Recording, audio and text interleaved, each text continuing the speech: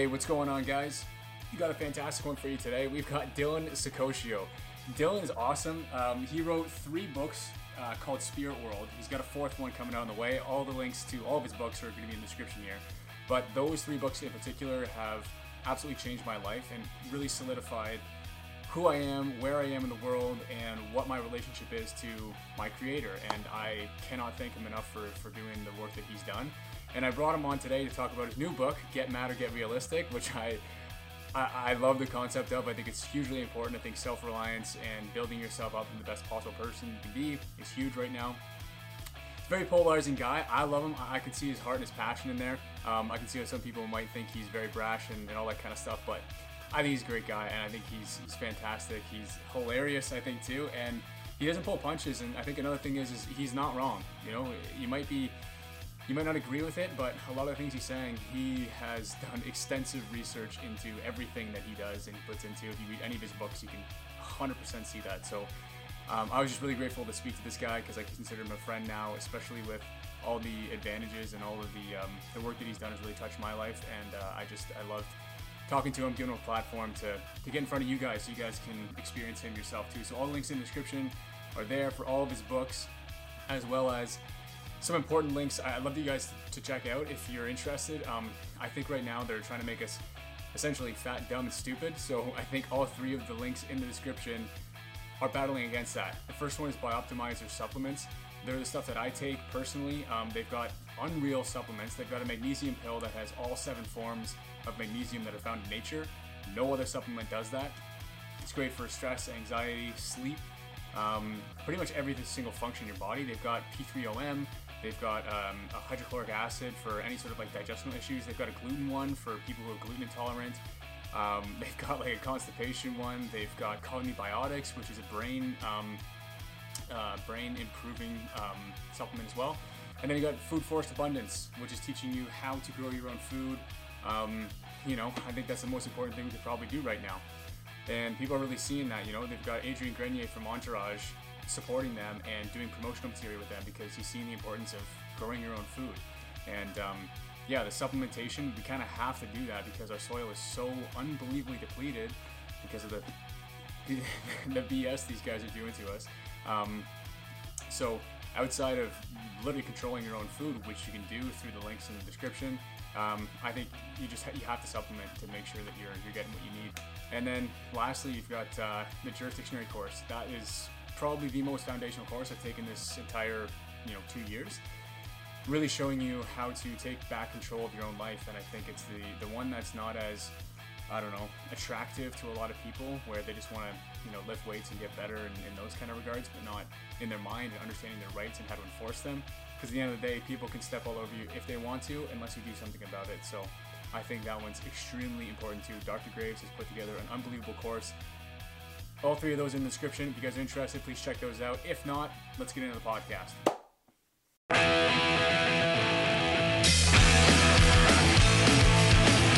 All right. Notification. So. Yeah, no, it's all good. I'll just edit this shit out. All right, everyone, and welcome back to Dig Within. I am Rob Edward, and today I'm really excited to bring someone who I looked up to, actually, and now I can call friend, which I'm really, really grateful for. I have author of Spirit World, a 3-part series with a 4th coming on the way, which I'm actually extremely stoked about decoding the Bible, the sky clock, mythology, symbology, and so much more. His other books include the series The Tale of Honora, and his new book, which we are here to talk about today, Get Mad or Get Realistic. Dylan Sicoscio, how's it going, man?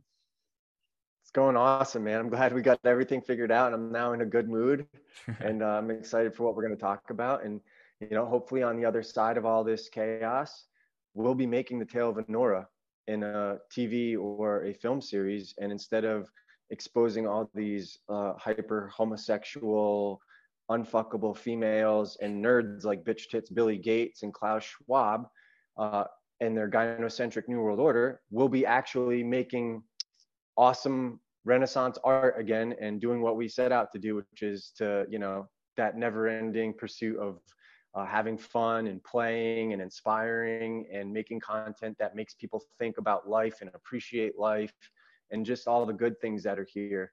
when you don't have to worry about people scheming against you. And, you know, I think a lot of us grew up in a nation that had so much abundance. We didn't appreciate that during good times, how much was being schemed against us, you know. And, you know, a lot of this community or this space, the people who have real value in it actually were in the real world and got exposed to the cult, and then either defected, withdrew, did something, you know, like they were around the halls of power, and then they stepped back, sacrificed their career to try to wake their countrymen up, because the value of their culture and their country is more important than going along with a collective hive mind that's hell-bent on enslaving the world in a one world system, which is going to be communism, but ultimately Satanism. And so for me, I've always approached this. I'm very good at identifying hexes.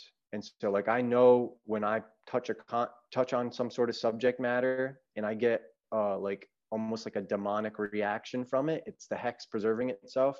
I know I'm onto it. It's like that saying, you take the most flack when you're right over the target. And so I've done this to the majority of my work. Like, I started off in fantasy novels because what we talked about in Spirit World and stuff, that's all encoded in it. But the country started like spiraling faster. Like it just got to a point where it's like, I can no longer put this shit in allegory. I actually have to be overt about what I'm saying at some point and just spell it out for people, which is even more frustrating because most people aren't learned enough to get what I'm saying anyways, because we have a culture that's been degraded by like a Bolshevik education system. Essentially, it's just teaches you how to be a slave, a worker, a factory person. And those factories and that type of environment that made America a powerhouse is no longer here. They outsourced all that. So now we have a situation where you need to be an entrepreneurial person more than ever. And most people aren't equipped with that mindset because they're still trying to follow paths that a social order lied to them about, in order to, you know, like they think, well, if I just go to college and I just take out all the obscene debt, I'll get this job and then I'll be able to afford a family and a beautiful wife and children and the home and the picket fence. But those dreams are gone now. You know, you're never going to get where you want to be and achieve the best version of yourself if you're an employee.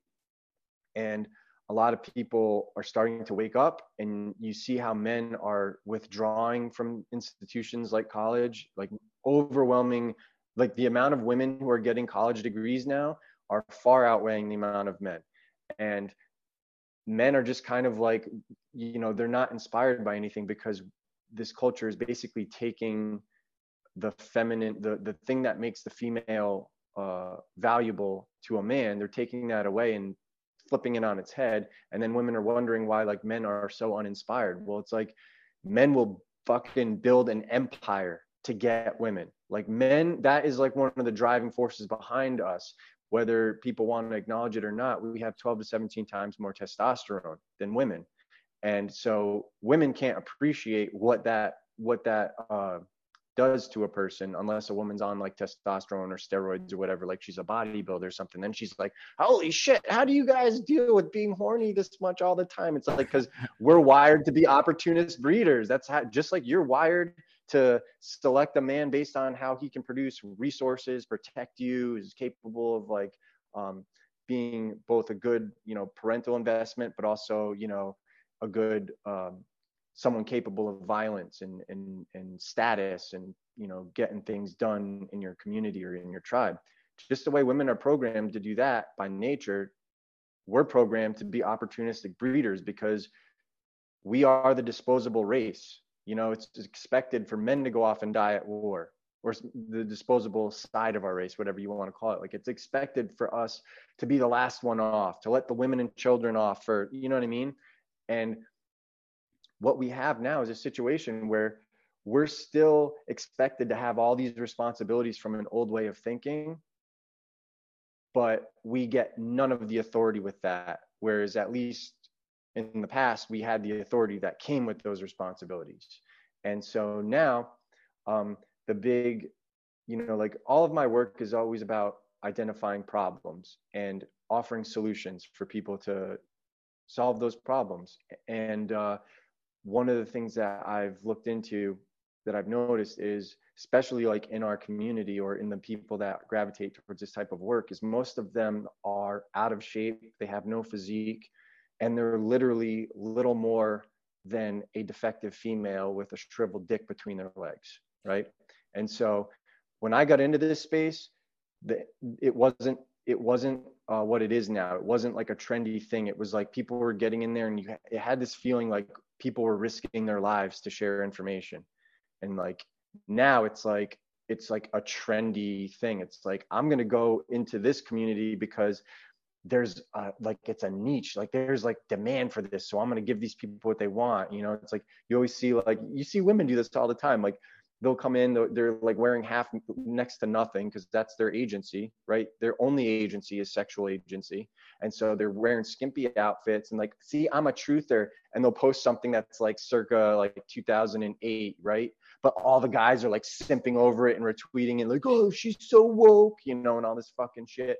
And it's just like, it's now like a fucking popularity contest. And that's why I've never done a podcast or, you know, gotten into this space, because I don't want to be associated with it. I wouldn't get along with like 99% of the people in the truth community, because they're just not masculine.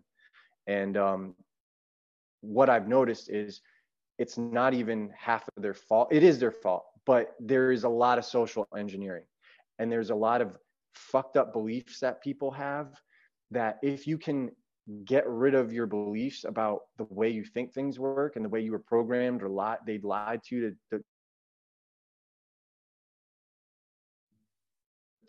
teach you how things work. If you can get past that, and now I need to adjust my mindset so I can continue to focus on being the best version of myself and provide value. If I'm going to put out work or whatever, if I'm going to do something with my life, I need to make an impact, whatever that is. And that's when you got to start focusing on your likes, your skill sets, learn skill sets, and see how you can monetize something you're passionate about. Because when you're passionate about something, that's what's going to allow you to do it for as long as you need to do it. Like, I mean, I published the first Spirit World in 2017, but to get that amount of work, I'd been working for like 5 years to a decade before that.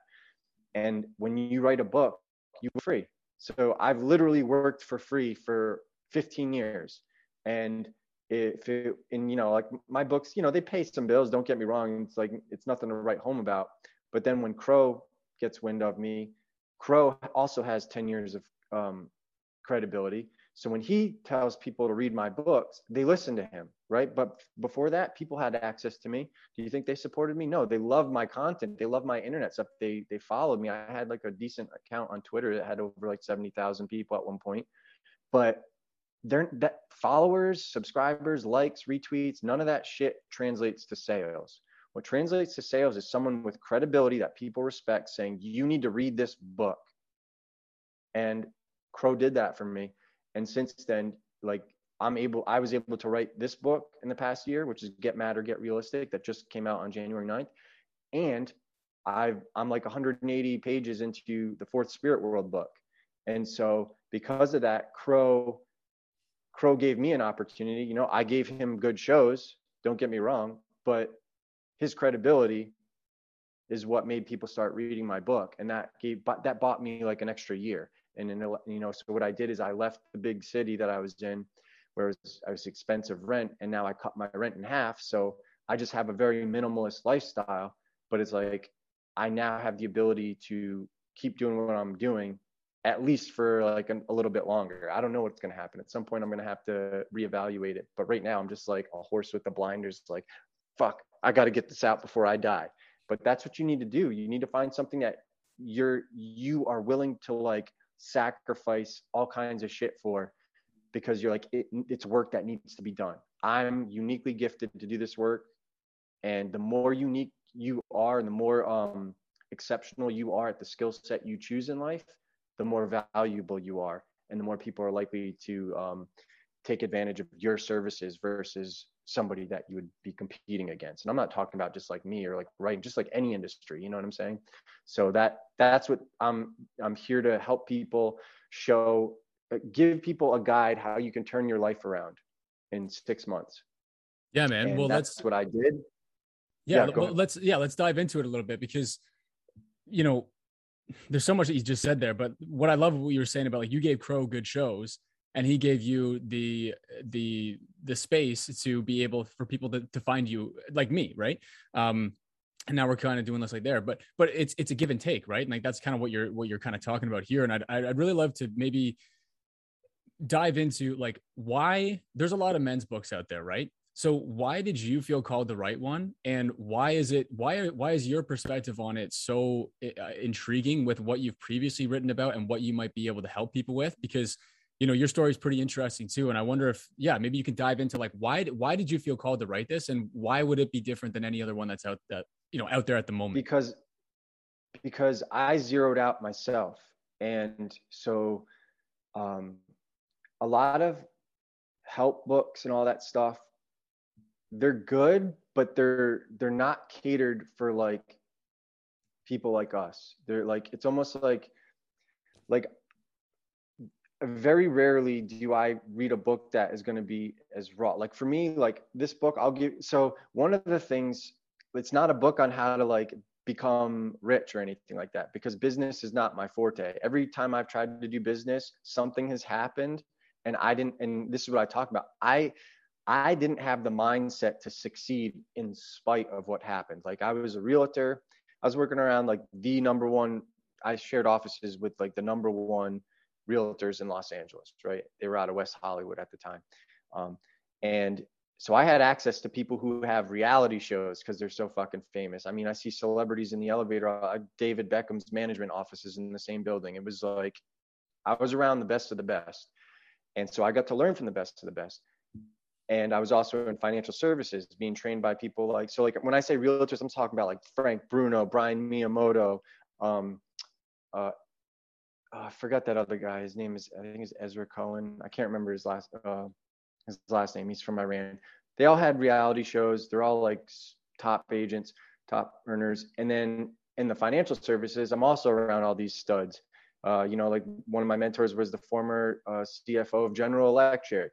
I used to get trained by Patrick Bet-David, he runs Valuetainment regularly. These people, I got to be around some of the most successful people in the world, and I was able to learn from them. But they had a mindset in business that most people will never get to. And you want to talk mental toughness? Most people have not seen mental toughness till you're around a really successful person. And so I have that mental toughness. I just don't have it for business. I have it for art. I have it for like, I mean, look at what I've been able to write. It's like every year something else is happening in my life to like beat me down. And I'm like on the ground I'm like that guy who's in the fight getting his ass whooped, but like for some reason nothing's been broken yet and I'm not knocked out. So I'm like still like getting in like a jab when I can, you know, like that's me in life. And so I know what those qualities are like. I know which I don't have in certain businesses, but then I do have it for other skill sets. And I'm able to share with people my experience. And all of it starts with taking 100% responsibility with yourself. Nothing's happening to you. So like when the crash of 2008 happened, I lost my I didn't have the sphere of influence to sustain that because of all the fees, right? When times are tough, everything kind of constricts. The people who already have stuff going, they've got a business model that's anti-fragile. They're going to make money whether the market skyrockets or whether the market gets crushed. They are anti-fragile. So I have a whole chapter on anti-fragility and how do you make yourself anti-fragile. And I have a whole chapter on mindset. I have a whole chapter on the best solution that anybody's going to do if you want to change your situation is you got to get a good physique because we're shallow. It's not that we're shallow, but human beings we're attracted to beauty. So the better you look, if you want to get in with the elites, you're already at a disadvantage because you're not in their families. So they look at you as inferior. The only way you get in outside of that is when you either build some really amazing business and show them that you're worthy of that, or B, you're so fucking attractive that they're jealous. Like all their money in the world won't won't ever buy how good looking you are. And that's why they gravitate towards all these young people and the stars and stuff. And then they try to bring them into the fold to serve their agendas. Because nobody would look at them and say, yeah, Klaus Schwab looks like a trustworthy guy. You know what I mean? Like, no, you need someone good looking. And right now, it's getting played out because everybody's kind of like seeing how pathetic Hollywood's become. But in the 80s and 90s and shit, when times are good, all those celebrities were all being used to cultivate this gynocentric world order that lies to men and basically destroys masculinity. And it ties in with a lot of the work that Crow was doing and Jason was doing, where everything starts in the 60s. Not everything, but like you see how there's like this takeover from Tavistock and with the manufacturing of the Beatles and the sexual revolution and the introduction of birth control in 1965. And birth control cannot be filtered. The hormones from that can't be filtered from the treated sewage or whatever, the urine. So that water is going to end up back in the water tables, and it's going to end up in the tap water. So now you have these people drinking tap water that not only has fluoride in it, but the hormones from the birth control. So if you're not using reverse osmosis and getting rid of all this shit, a lot of you are drinking that and you're getting estrogenics and all this stuff and hand soap and fucking soy, flax seeds, you name it. There's all the colored dyes, red, whatever, any type of dyes in your drinks and stuff. It's all contributing to your demasculation. And so we live in a society right now that the men have not only been taught to behave like defective women, they've also had a physical component to the social engineering that's feminized them. And not only that, America has the highest rate of single mothers in the world. You're looking at 23% of women are single mothers, and single mothers cannot raise men. It's all the stats prove that a single father does a much better job raising an individual than a single mother does. But because of the way everything is and the way social media is, dating has now become brand management. And women who seek attention get unlimited attention from social media. So they get they're spoiled for choice, whether it's on dating apps or whatever. They got all these desperate men simping after them and trying to get with them.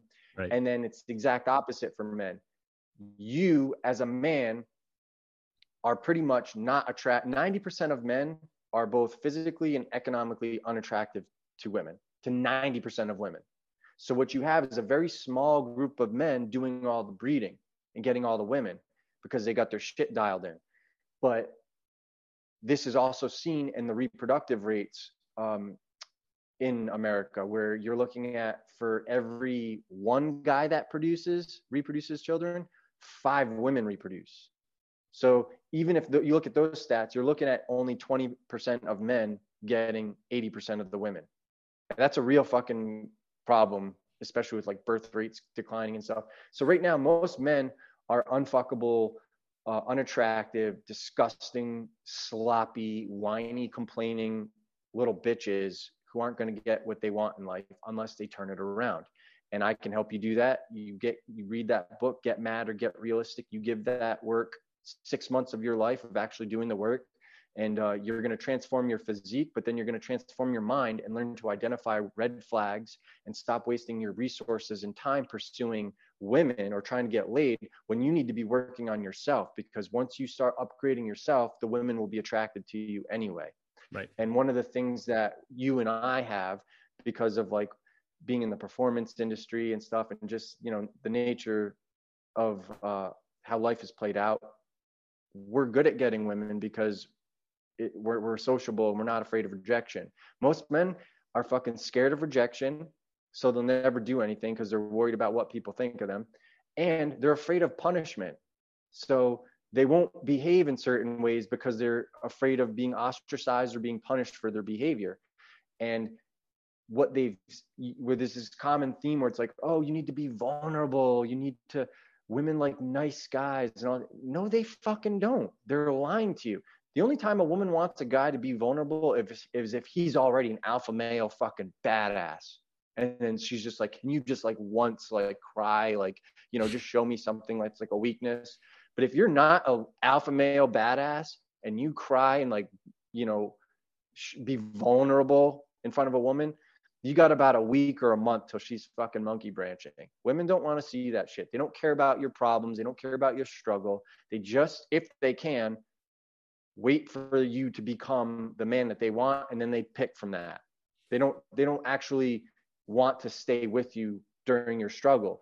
Now, if you find a girl like that, that is like, she has passed the test. If you find a girl that is like your ride or die, even when you're at like the rock bottom, then that's a good woman. And that, you know, but once you get successful, there's a lot of guys who can't get women. So what did they do? They focused their energy on becoming successful. Now they're fucking millionaires and they've got all this resources and this like high value, but they're not attractive and they don't have the game. So they're going to get ruined anyways, because there's a lot of beautiful women who are predators and they are going to fucking fleece you. So it's not just about getting physically fit and looking good. It's about getting your mind right. It's about knowing reality, being realistic with the way people work, the way nature works, and not deluding yourself with this hokey pokey, like, soulmate myth. And there's the one, I know the one. Just remember, when you look up at night at the sky, your soulmate is looking at the same sky and you guys just can't wait to find each other, but it's only going to happen when the time's right. Like, dude, that is the type of shit that's going to zero you out. And there's nothing worse than when a guy gets his heart broken and then he becomes unproductive and then he loses his financial status and he loses, or even worse, he gets involved with an unconscionable contract because he's like, I want to lock that pussy down. And then all of a sudden she divorces him, takes half of everything. And now he's got to pay her alimony and child support for God knows how long, some places forever, So people lose everything they worked for because they don't have their mind right and how to protect themselves. And all that comes from being realistic, knowing how the world works, knowing how divorce court works, how family law works, knowing how, just how subtext works, because a lot of times people say one thing, but they actually mean something else. And you need to be able to pick up on that. And you also need to be able to judge people by their behavior, not what they say, because people can keep a persona for years, right? But a lot of guys are so desperate for, like, they think if they get married, they're going to have unlimited access to free, easy sex. And it's like, a lot of times that if you look at the contract, that's not in the contract. So it's like, these guys get burned. They rush into marriage because they're scared of, like, I got to put a ring, if you like it, then you should have put a ring on it. Get the fuck out of here. When a guy has options and he's top shelf and a woman behaves like that, see ya. Go enjoy the rabble of the dying Roman Empire, because I'm the prize here. And it doesn't take very much to be the prize. When you look at statistics, the average man is so far below what the average woman's standards are, because they have been diluted by social media and they think that there's more top earning, good looking, fit guys to choose from than there is. And those that do exist are not wasting their time with all these delusional women. So they're going after younger, hotter, tighter women who don't have tattoos, who don't have piercings, who don't have daddy issues, who don't have every other red flags, who don't have multiple children with different men by the time they're 30, And people need to be realistic, or not. You can keep destroying yourself. But for me, I see a value where it's like, this is what it is. I have a unique gift and a unique experience, and I've done the work myself and laid out the blueprint of what I did in this book. So the handful of guys out there who can turn it around, you read Get Mad Realistic, you implement that, then you're going to be up and fucking winning despite everything else collapsing. And that's what I want to do. I want to protect the guys that are like us, that know they can be better. And they're just like, I don't know where to start. I'm lost. I've been distracted by work. I've been distracted by all my issues, and I don't know where to even begin. That's what Get Mad or Get Realistic is for. It's not for people who are already fucking successful and jacked and all that. It's for people who, like, just in that middle ground. They're not fucking losers. They know they can be better. They're not cashed out. They're not fat. They're not, they're not already totally lost. Like, they're not wearing masks. If you wear a mask as a guy and you rolled up your sleeve, stay away from Get Mad or Get Realistic. I don't want your money. I don't even want you having access. This is not mainstream stuff. This is just for our guys. Let's get our guys and let's help our guys start fucking winning, because the more of our guys start winning, the more they're going to help us win. And that's what I like. And that's what I want to be a part of. And that's who I want to help. Yeah, man. And that's what I find fascinating about your work too. And then when I started following your story, I was like, this is really interesting, man, because you demolish a lot of different, a lot of different thought forms in a lot of your work. And it's like, this is the issue that I had, man. It was like, I started paying attention to people like Crow, people like Owen Benjamin and all these kind of people. Right. And I was like, man, these guys are seeing what I'm seeing at least. But then some of those people, all you see is the people that you were talking about that are just complaining. They're usually schlubby and all these kind of things. And all they do is get mad at the world and instead of contend with it. And then when I was seeing your work, and then you even demolished some of the stuff inside the truther movement too. And you're like, holy fuck, man, like like, where do you go? Like what sort of direction do you go in? And, going off of your background, that's what I kind of want to hit on in terms of like, you were talking about like people who like are destroying themselves with their bad habits and stuff like that. And seeing just a picture of you from a year ago, or even like 6 months or whatever it was, is totally different. So I want to share it if you want. Yeah. It's I literally look like Christian Bale in The fucking Machinist. Yeah. So can you maybe lay down like, yeah, man, could you like maybe lay down what you were doing then and how you were kind of, I guess, being sold up the river on some of these things? And then like, what was your bottom to go, I need to fucking fix this, and then charting out that course? My bottom was about a year and a half of sleepless nights. And so I zeroed out in a different way. So like even me at my worst, I was always able to get women. I'm a charismatic, like the tactic I usually am is like the cocky, funny guy. So like when I talk to it, like I've literally been eating a fucking Popeyes fried chicken at 2 a.m. and gone up to a woman and been like, I know you want me so bad. I could see the way you were looking at me. And just joking, just like literally just entertaining my friends. And the girl actually think I'm serious. And she was like, you can see that? And I was like, hell yeah. And like, there's like that split moment where she's like, oh my God, I was right. And then so I'm like, yeah, I can see it. Then she just starts grabbing me, makes out with me while I have a fucking Popeyes drumstick in my hand, right? You can be a sloppy dude. Like if you're good looking, charismatic and confident and masculine, women their biology can't help itself because you're literally piercing all of their hypergamous defense mechanisms. And so for me, I have that gift of helping guys not be afraid of rejection and coming out and just like, once you can like get over yourself and just already just like, not like, for me, it's like, once you've been humiliated enough times, you get comfortable being humiliated, then you can't be humiliated anymore. And so because I have those skill sets, I help people with that. And for me, I zeroed out for a different reason. Like a lot of guys zero out because they're not even trying. So like that's the real failure, when you're so scared and so crippled that you don't actually try. I zeroed out in a different way. So despite all the work that I have done, exposing all these other religious beliefs, I still had some religious beliefs, especially because when the timing, when you look at like the synchronicities and all that stuff, it does feel like it's God doing things for you. So for me, I had somebody who I'm still cool with. He bought this girl like a book of one of my books, and she had like slid into my DMs on social media.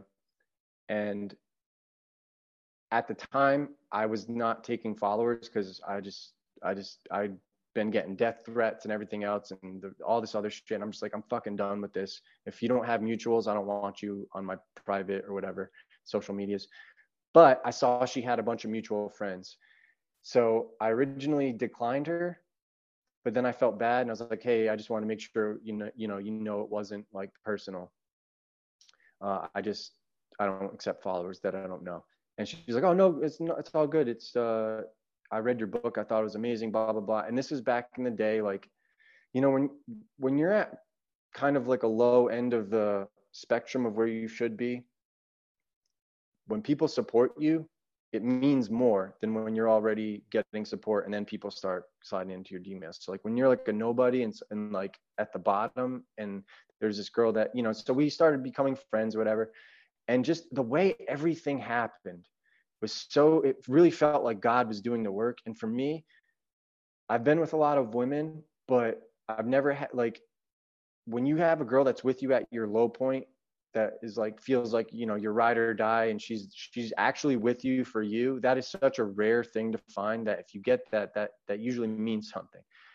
But for me, I thought it was like my soulmate, you know, and I thought, you know, oh, we're best friends, we were so similar in so many things, she's like a female version of me, yada yada yada.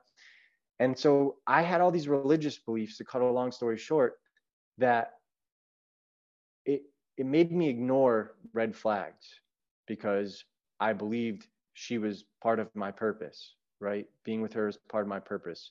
We were meant for each other, if you will. And that wasn't true. But when you believe stuff like that, it makes you overlook all the red flags that a normal man who's in his right frame of mind, who has options, says, that's such a red flag. You're cool, but next, I've got way better options. For me, I didn't have way better options, because, you know, when you live in Los Angeles, you're competing with really obscene amounts of wealth and obscene amounts of good looking people. So unless you're really dialed in, you're going to be at the bottom of the ladder, if you're a man, because in order to get access to the elite women, you need to be able to afford to get into the elite places and spend the kind of money to get access to them. And so I didn't have that. So when you have someone that comes into your life like that, and everything feels like, it's like almost like God, like bypassing all the bullshit of life and saying, don't worry, you're never going to have to worry about this. Here's your partner. You're going to be good for life. That's what it felt like. And then it puts you in this euphoric feeling where now you're able to get back on your purpose. You're not even thinking about your reproductive problems. You're just like, I've got that, it's taken care of it. Now I just need to keep focusing on my work. And you wake up and you're happy every day.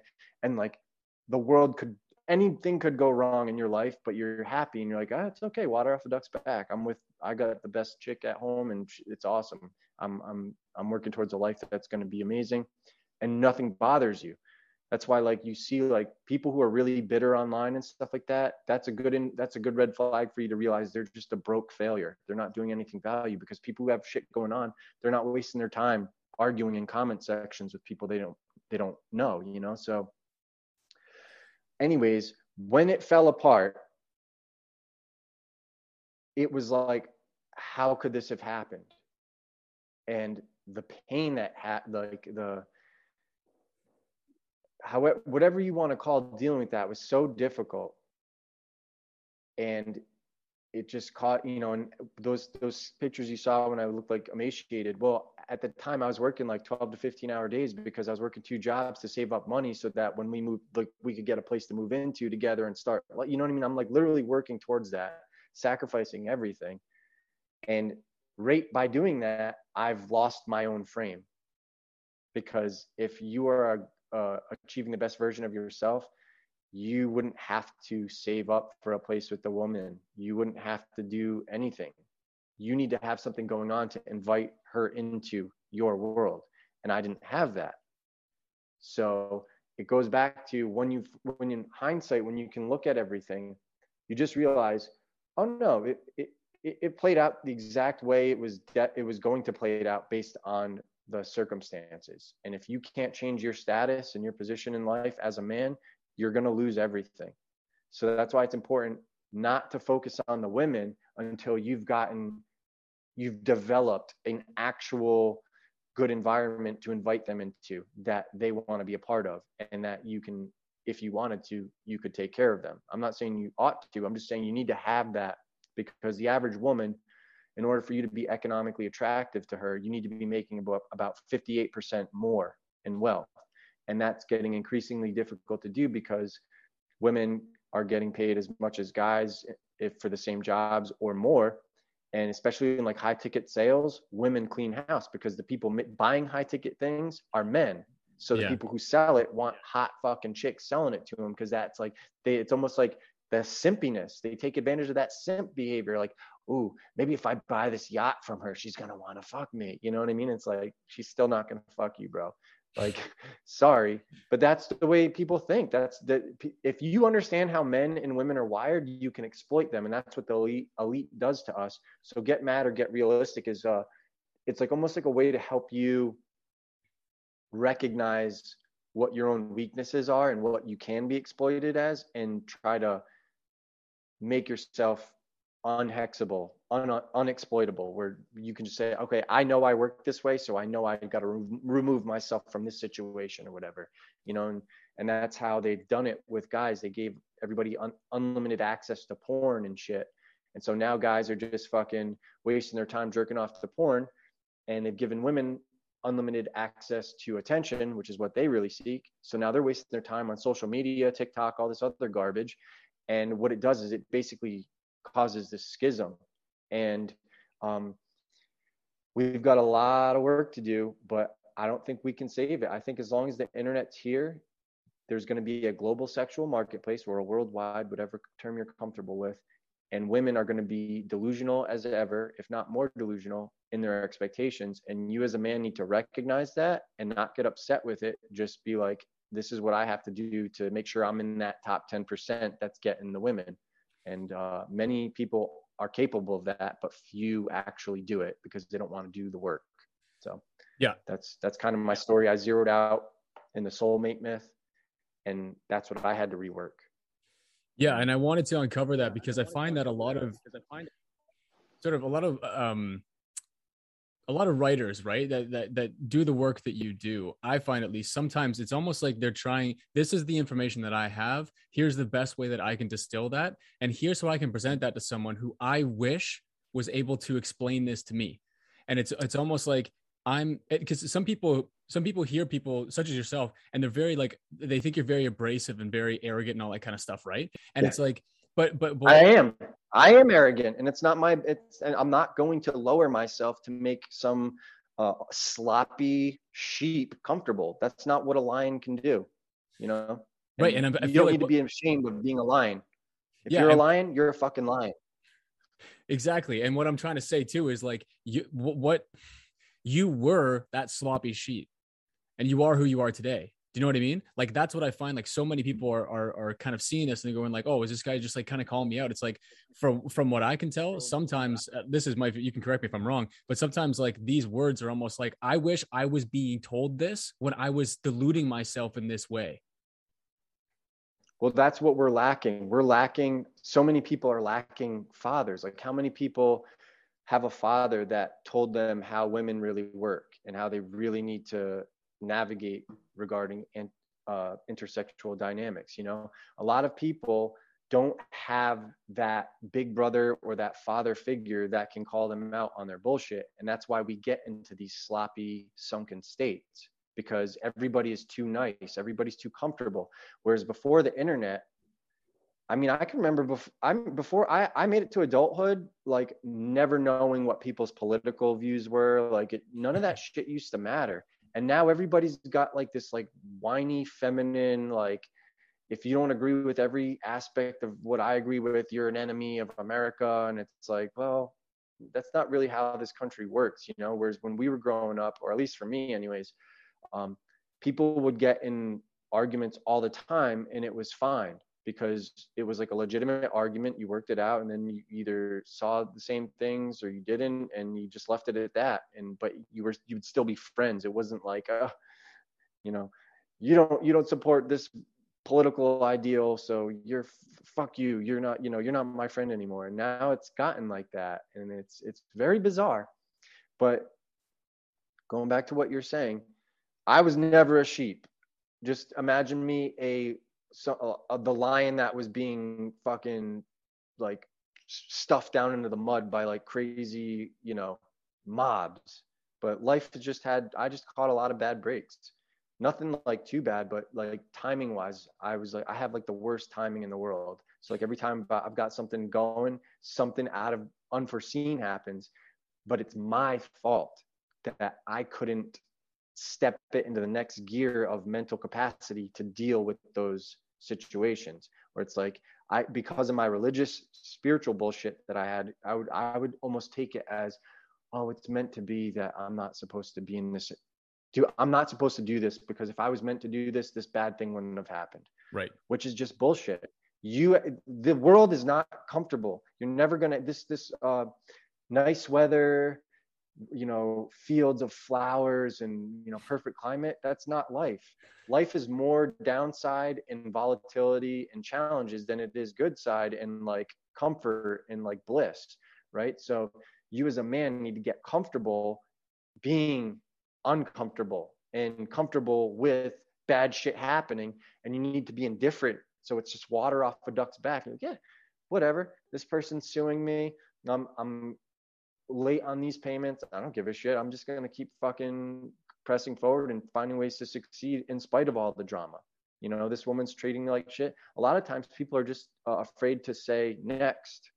And so get them out of there. Get them out of your fucking life. If somebody's not producing value to you, why do you keep them around? The more people you interact with that are low quality, like there is no quality person, but who have allowed themselves to become such an inferior quality, that's gonna rub off on you if you tolerate it. So you need to make sure you're associating with people that are better than you in like those regards, not at like a physical, like better in terms of they are better at, they've done something more than you have that you want to learn from, that right. Be your mentor and give you that hard truth. Like you're not successful because you're a fucking pussy that needs to catch Monday Night Football.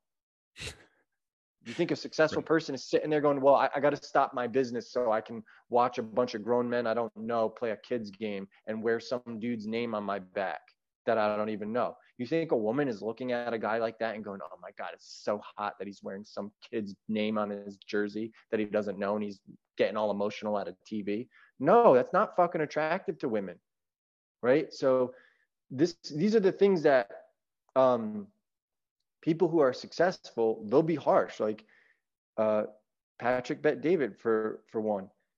You don't even know what it's like to get chewed out by like a mentor or someone successful until you've been in a closed private coaching with that guy. You want to see someone intense? You don't even know, right? A lot of people who are successful in that you see in the media, that is not what they are like behind closed doors when business is on the line and when they need winners, they need people to step up, and that's the thing is this lack of fatherly figures, this lack of masculinity, this lack of testosterone, right? Like when you look at a study that came out in 2021, men in their early 20s today have way less testosterone than men in their in 2001 compared to so men today at 20 in their early 20s have less testosterone than excuse me than 68-year-old men had in 2001.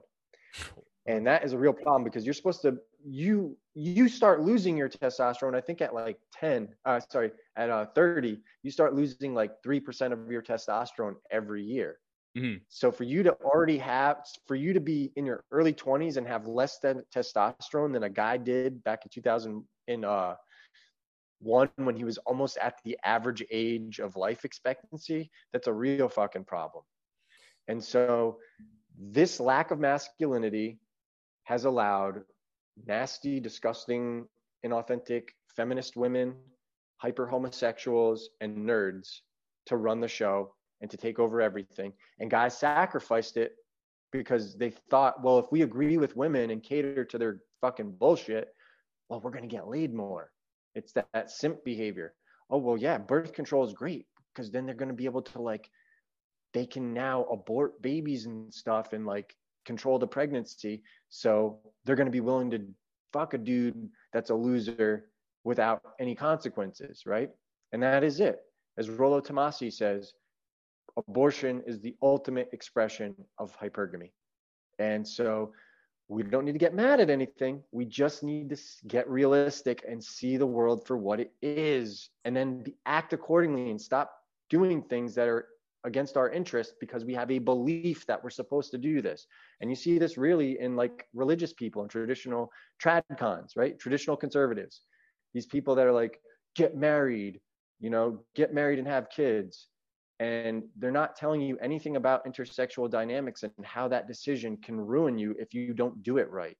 Right. And a lot of guys are just going to go off and get married and have kids. And then 20 years later, they got 4 kids, they've been married, and the woman serves him with divorce papers, and turns out she's been planning it for years, and she's going to take half his business and all this other crazy shit, and he's going to be ruined.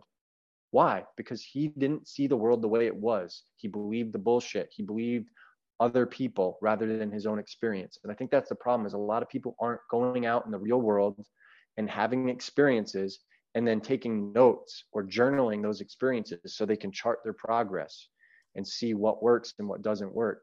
And it kind of just goes back to the tagline of Crow: belief is the enemy of knowing. And I think people need to take that a little bit more serious than they do. They're just so used to hearing it that it's just like a catchy tagline. But if you actually look at it, that's what you need to do. Yeah, and I think that we were speaking offline before we started here too about even this is the problem that I had, right? And I think we touched on this earlier as well, was once you start paying attention to people like Crow, people like Owen, people in this kind of movement that are like, man, the world is not as it seems. And then everyone just falls in this pit of despair, and it's like, oh, you just throw their hands up in the air and all that kind of stuff, right?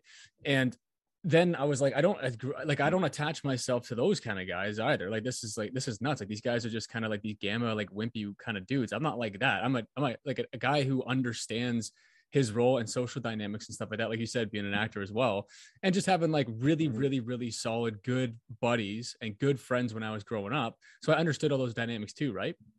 But then you hear about all this other stuff that these guys are talking about, and then they're just like these whiny guys. But then you look at in the real world and you're like, okay, well, at least these guys are right about how crazy the world is, and everyone else is just kind of like you said, just watching sports and doing whatever, right? So you're kind of like, where the hell do I fit in? Which is why I think this book is important. And going off of your previous work with Spirit World and Tales of Anora, and I was just curious, like, because we were talking about there's crazy stuff happening in Canada right now with the trucking in between the U.S. and Canada, and I knew this was coming for 2 years because listening to Crow and all that kind of stuff, right? So I planned from the day one. I was like, hey, I need to find community supported agriculture, like CSAs around me that like are local farms that can kind of deliver to me, or I can go and get them and go directly from the farmer to my household. Same thing with my meat, my produce, all that kind of stuff. Get really good grass-fed, grass-finished stuff, right? So I'm like already taking care of my health and becoming healthier that way, not drinking the tap water and the Kool-Aid. And it's like, you still have these people that are complaining online, and it's like, dude, if you were tapped into the zeitgeist of what was going on, and this is all kind of BS, why haven't you done anything for 2 years to mitigate this problem, right? And it's just like, this is kind of the people that I think that you're speaking to, is like the people in those communities that are still just like, guys, get off the hamster wheel of just complaining about BS and get on getting yourself into alignment and stuff like that. And I'm wondering, because we were talking about how schlubby people are and all that kind of stuff in this regard, how has going from the machinist to who you are today, how is working out played a factor into what you're talking about today? Well, it changes your mindset. So when you get used to, it plays into what I said about getting comfortable in discomfort. And so when you're lifting heavy weights, you have to challenge yourself, and you have to exert a lot of energy. And sometimes you don't want to do it, but you got to show up and just do it. And one of the ways, like the mindsets that helped me was just being like, I'm here to accept my punishment. I'm here to accept my punishment for being betatized. And now I'm going to, and I think that it goes back to what I was saying, is like, people are afraid of punishment. So they don't live a certain life because they're worried that God's going to judge them and they're going to be punished. Whereas like, I'm not worried about it.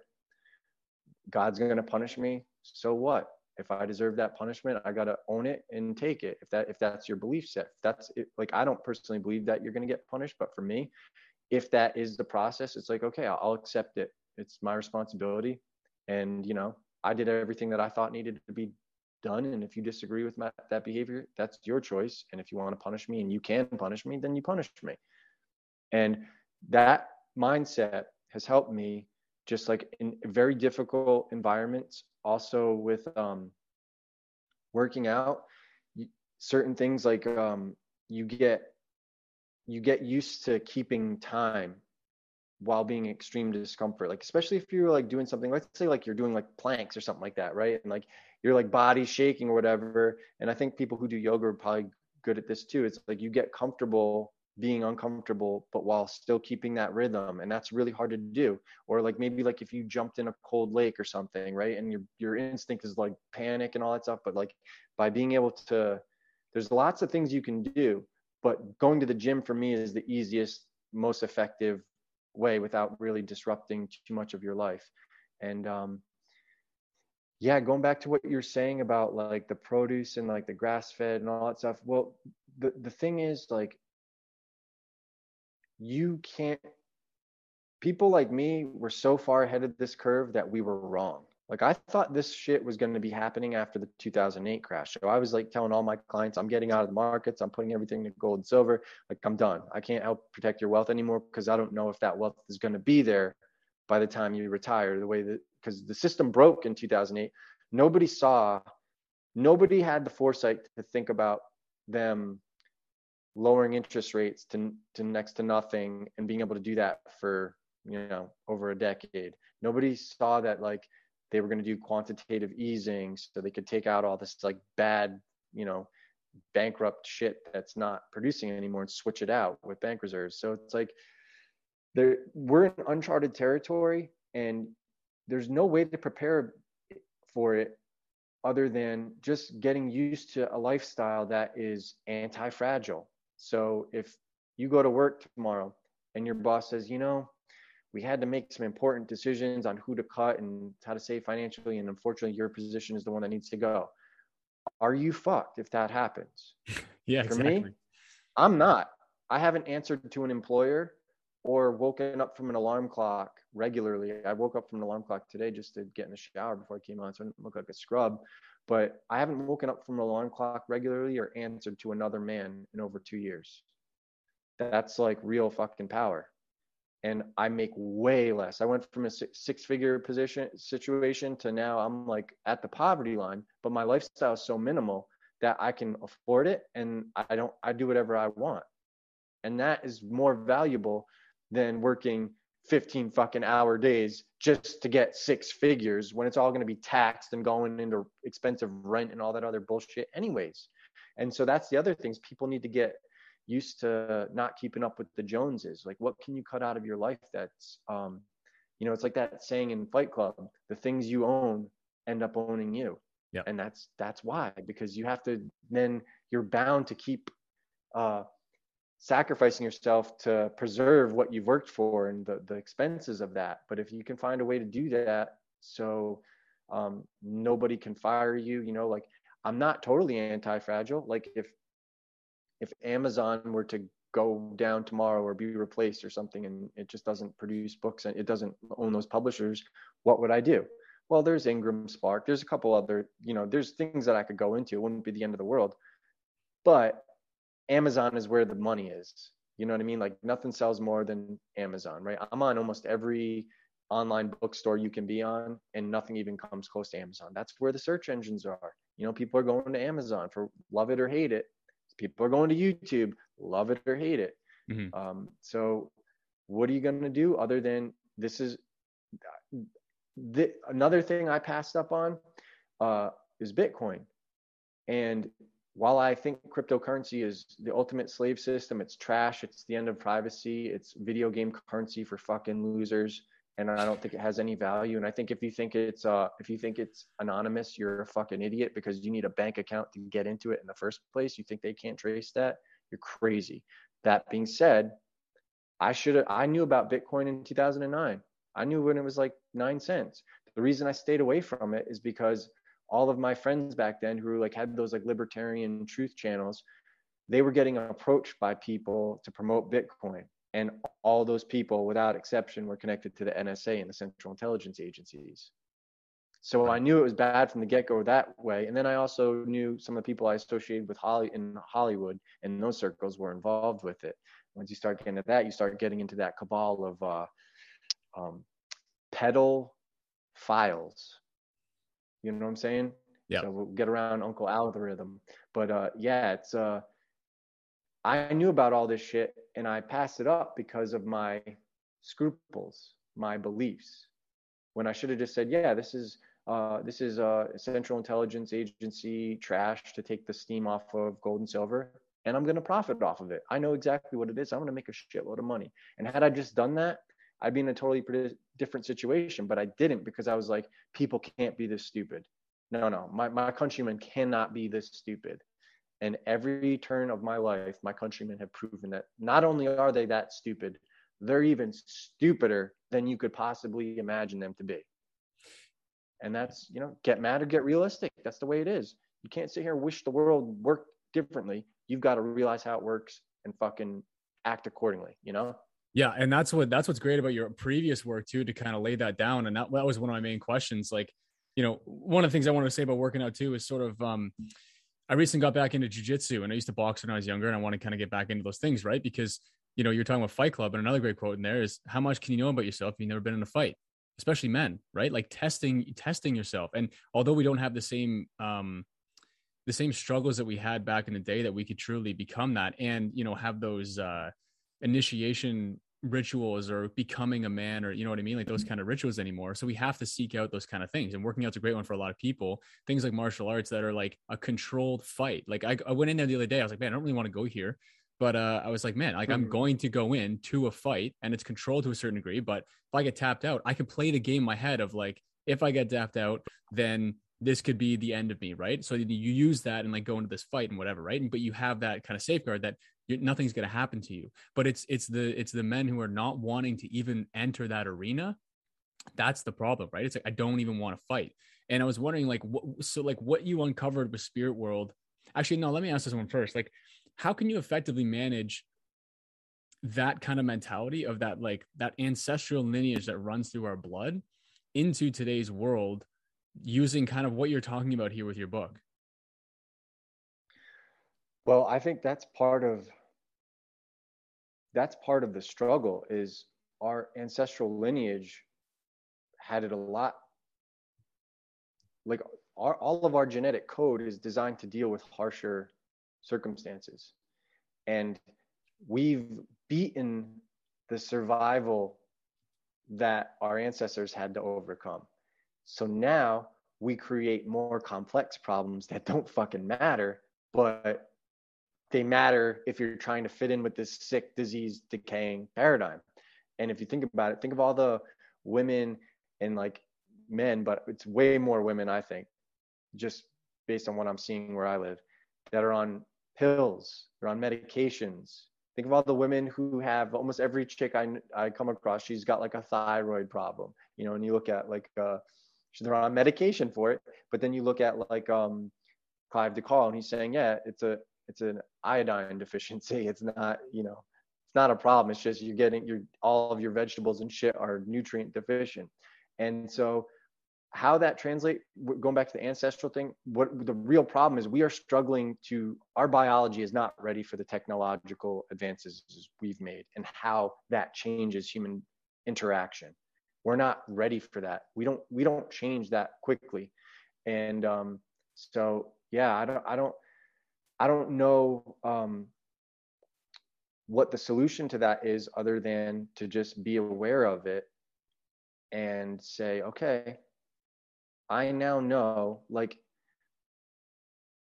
if a woman still has social media after she's with you, that's not your woman. So if you can't tell a woman, if you want me in your life, you're going to have to get rid of your social media, because I don't want guys sliding into your inbox. If people are saying, oh, he's misogynist, well, then go enjoy raising someone else's kids. Go enjoy being a cuckold for your life. And this work isn't for you. This work for me is like helping guys not fucking destroy themselves because they bought into the bullshit that women fed them, and to a lesser degree, corrupt men as well. But it's really a feminine imperative that we're dealing with. Look at all the people you see in the government and stuff, and the health officials, and there's all these women, like these women in New Zealand, that horse-looking woman, women at the IMF, women at all these like prestigious positions. And this is where the cancel culture comes from, women and gay men. And they're constantly projecting what they are onto us. Like when I was in Hollywood, I didn't see one alpha male, not one heterosexual Caucasian alpha male in any position of power. It's all nerds, Jews, women, and gays. And they're always blaming everything on men, because it goes back to like, if you're a ruler and you want to maintain power, the one thing you can't have is an ungovernable alpha male going against you. Right. And if there's too many of them, they're ungovernable and they're going to just fuck you up. And so as a ruler, it's in your best interest to find a way to eliminate that. And if it's not done overtly, then you got to find a way to do it covertly. And I think that's what we're on the receiving end right now. And I think as we bring awareness to that, it's kind of like, in order to unhex yourself, you need to be aware of the hex.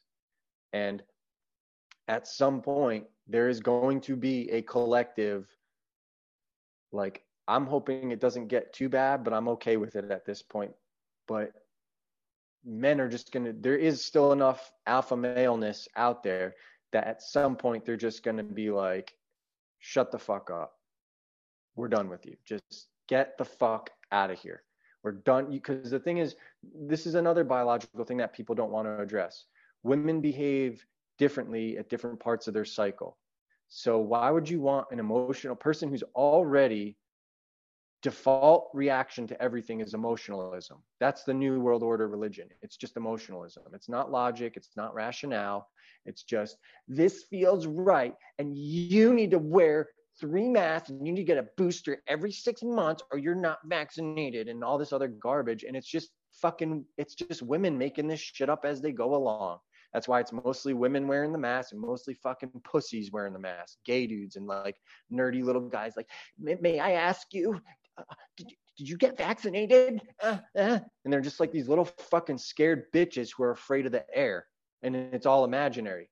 And that is not masculinity. That is fucking feminine, imbalanced, defective, whatever the fuck it is. At this point, I'm thinking it's like demon infestation, but it's not masculinity. So you're going to allow your country or any business to be run by somebody who has been scientifically, or not scientifically, I should say, through biological studies, we'll put it that way, because it's not actual science, but through biological studies, they have observed that women make wicked reckless decisions during their follicular stage of their cycle. So leading up to ovulation, they are more likely to spend money recklessly, and they're more likely to fuck like dudes they don't know and all this other shit, right? That's how they're going to become a single mom. Right guy, right place, right, he had the right thing that she was looking for, and her biology needed it. She wanted that alpha seed. And now after that, she's like, oh my God, Denise, I don't know what came over me. He was just like 1 minute hitting on me in the bar. The next minute we were in the bathroom and he was fucking the hell out of me. And no, by the way, now she's pregnant. And now that kid's going to grow up without a father, or some fucking loser who settled for that woman because he can't get better. And that's the thing, is it's a really sensitive topic and it offends everybody. And that's why I know it's the thing that needs to be addressed. Because if you are a man and you haven't ruined your life yet, you are the fucking prize. And don't let any of these dumb hoes tell you otherwise. Because if you're a man that is 6 feet or over, that makes $80,000 a year or more, that isn't married, that isn't obese, you are in a category of less than 1% of the male population in America. That's how fucking rare you are. So don't listen to all these fucking people say, oh, well, you need to be this way. You need to be more compassionate. You need to be less shallow. You need to be, more sacrifice yourself for us. No. They're a dime a dozen. You now have your pick. You can have a harem if you want. And a lot of guys don't realize that, because they're like lions who have listened to the fucking sheep tell them why their behavior is so wrong and all that stuff. And now the lion's like, oh, I've got to try to fit into the sheep so nobody gets upset. It's not going to work, man. Eventually, you're going to come out of it. It's just, how bad are you going to fuck your life up before you come out of it? And I would rather people not fuck their lives up and come out of it so they don't have to go through what I went through, of losing sleep, of becoming unproductive, of being at work and being absolutely depressed and miserable and thinking about all this other shit. And then knowing, it's bad. Nobody wants to do that. Nobody wants to go through that process. So the way you don't go through that process is by having options. So if one girl leaves you, there's like a ton left if you want to be monogamous. You never, if you don't want to be monogamous, you're going to be able to spin plates all you want and just, have your pick of the litter, if you will. Yeah, and I think if anyone's listening to this that's over 6 feet and is making that amount of money, what you need to do to get yourself in a position where women are going to be kind of throwing themselves at you. But I was curious, um, with actually an interesting. Well, but first I'd like to say this. I think that what you're talking about is absolutely true, and I think that some of the mechanisms of which you're talking about earlier about the Tavistock Institute and some of the people who kind of run a lot of the major kind of things that are happening in the world, a lot of this is pushed in a way that people who are easily manipulated can just fit the system and feed that system. So that they don't even have to kind of push it after a certain amount of time. It's just what people do. And I think that that's kind of what you're talking about too. It's like it's set up in a certain way because it benefits X amount of people and really screws over a certain amount of people. And then after a certain amount of time, it just kind of perpetuates itself. But then I was curious, I'm going to kind of put you on the spot here with this question because you don't have time to kind of think about it. But I'm curious is, so kind of talking about this, right? You've been talking a lot about like lions and sheep. I don't know if you know. Oh yeah. If you know what, so the old me would have been like, this is synchronistic, Rob. This conversation was destined to happen. Oh my God, this is God bringing us together. The old me would have thought like that. The new me doesn't think like that. Like, guy likes that shirt, and he's wearing that shirt. Yeah, well, so Sean Whalen is a guy that I've been looking up to a lot recently because he's calling people out, and he's just one of those guys. He's the same thing. He's like, do you know what the best thing you can possibly do is get filthy fucking rich? Why? Because there's no nobility in being broke. Right? Because if you want to help people, if you have more money, you can help more people. That's a fact, right? Like you can be all. That's the thing. If you solve a problem, the more problems you solve, the more money you'll make. Spirit world solves a problem, but there's not a lot of people that even are aware of that problem. So it's not going to make a lot of money the way I would like it to, right? So if you want where we're going, because people are so dumb, it's dumb action, right? There's people that are like half as good looking as you, half as smart as you, but they take dumb action selling fucking napkins on Amazon or something, and they're making tens of millions of dollars a year just because they took fucking action. And that's what people don't realize. The future is now going to be dumb fucking action to cater to dumb fucking people. Love it or hate it. Higher minded shit ain't going to be flying until after the collapse gets so bad that it forces people to be more introspective and more spiritual and more like reflective, like what really happened, because that's what unplugs us. It's generally something bad had to happen for us to be unplugged. So I just wanted to, sorry to interrupt and then, take over the conversation there, but yeah, no, I love that too, because honestly, man, like listening to some of the people in this kind of small community who is, like you're saying, Spirit World solved a massive problem to me, which I'm very grateful for you, for my entire life, really. I can kind of use this knowledge and kind of build forward from that. But like you said, it's not very marketable. There's not a lot of people that want that, right? And like, the thing about that is like a lot of people in that community that at least would go to there, it's all that scarcity mindset of like, oh, I can't do anything. Oh, if it's like, if I need to pay attention to the environment, then I can't even like, support this company who uses shipping, because if it uses shipping, then I'm caring for the, you know what I mean? It's just like, dude, you got it. Like if the economy's working and you can make money doing that and you're going to be a better person because of those things, you can align yourself with certain action like you're talking about, still helping people, but use a marketable way of which you're going to reach more people in a kind of niche. You've done one with Spirit World, now you're doing one in a different one. But like, I think that that's the kind of thing that people can fall into, is that like scarcity mindset, victim mentality of like, oh, well, I know the world is so crazy, so I might as well just sit here in a hole and die. And it's like, hey, you've just fed the system even more, right? That's the MGTOW crowd you were talking about earlier, where it's like they learn how all this stuff works, and then they're like, oh, fuck women, we don't need them, fucking, I'm not. And like and it's like, no, it's not. It's women's, all these things are just biological like features that are being exploited. So they might appear as though they're flaws, but they're actually features in our historical evolution, right? All these things really do help us. Men being driven by sex really does help our species. Women being concerned and being hypergamous and selectively choosing a good partner to be able to take care of her while she raises the kid, that's a really good feature. It's just the way it's being exploited. Women are now like, oh, I can get this Saudi prince, I can get this, because they have access to people all over the world. So they think they're the prize, and they're going to keep going after the best guys that they can get. And if you can't stay ahead of her by like 1 to 2 points, she's going to think she can get better than you and monkey branch. And you need to be realistic as a man, where if you're with a woman and realize you're not achieving your potential and you're not meeting her expectations, she's going to leave you. And that's okay. If you just don't expect her to stay with you if you're going to be a loser or if you're going to let yourself go. You don't get to let your hair down and relax. You're a man. And that's what people need to get realistic about. But I want to go into what you're saying. You're following that. Was this Sean Whalen? Yeah. So Sean Whalen, who's telling people get filthy rich. Yeah. Why not? Yeah, and I think so. Yeah, one thing, like, you just kind of go on these tangents. I love them too. So like one thing that I find great too is like almost like if you find the right woman that you actually genuinely love too, it's almost like I'm gonna work my ass off to show you how much you mean to me too. And these are the ways that I'm gonna kind of show that, right? And it's kind of like the same thing on the two different spectrums. I would adjust that there. I would even adjust that because right there you're already entering in her frame. I'm working my ass off so I can afford you. No, it's you need to be on your purpose because that's what you're passionate about. And she literally just complements your life. Doesn't complicate it. If you need to set the frame where it's comply or goodbye. I don't need to do anything for you, woman. You are lucky to be in my life.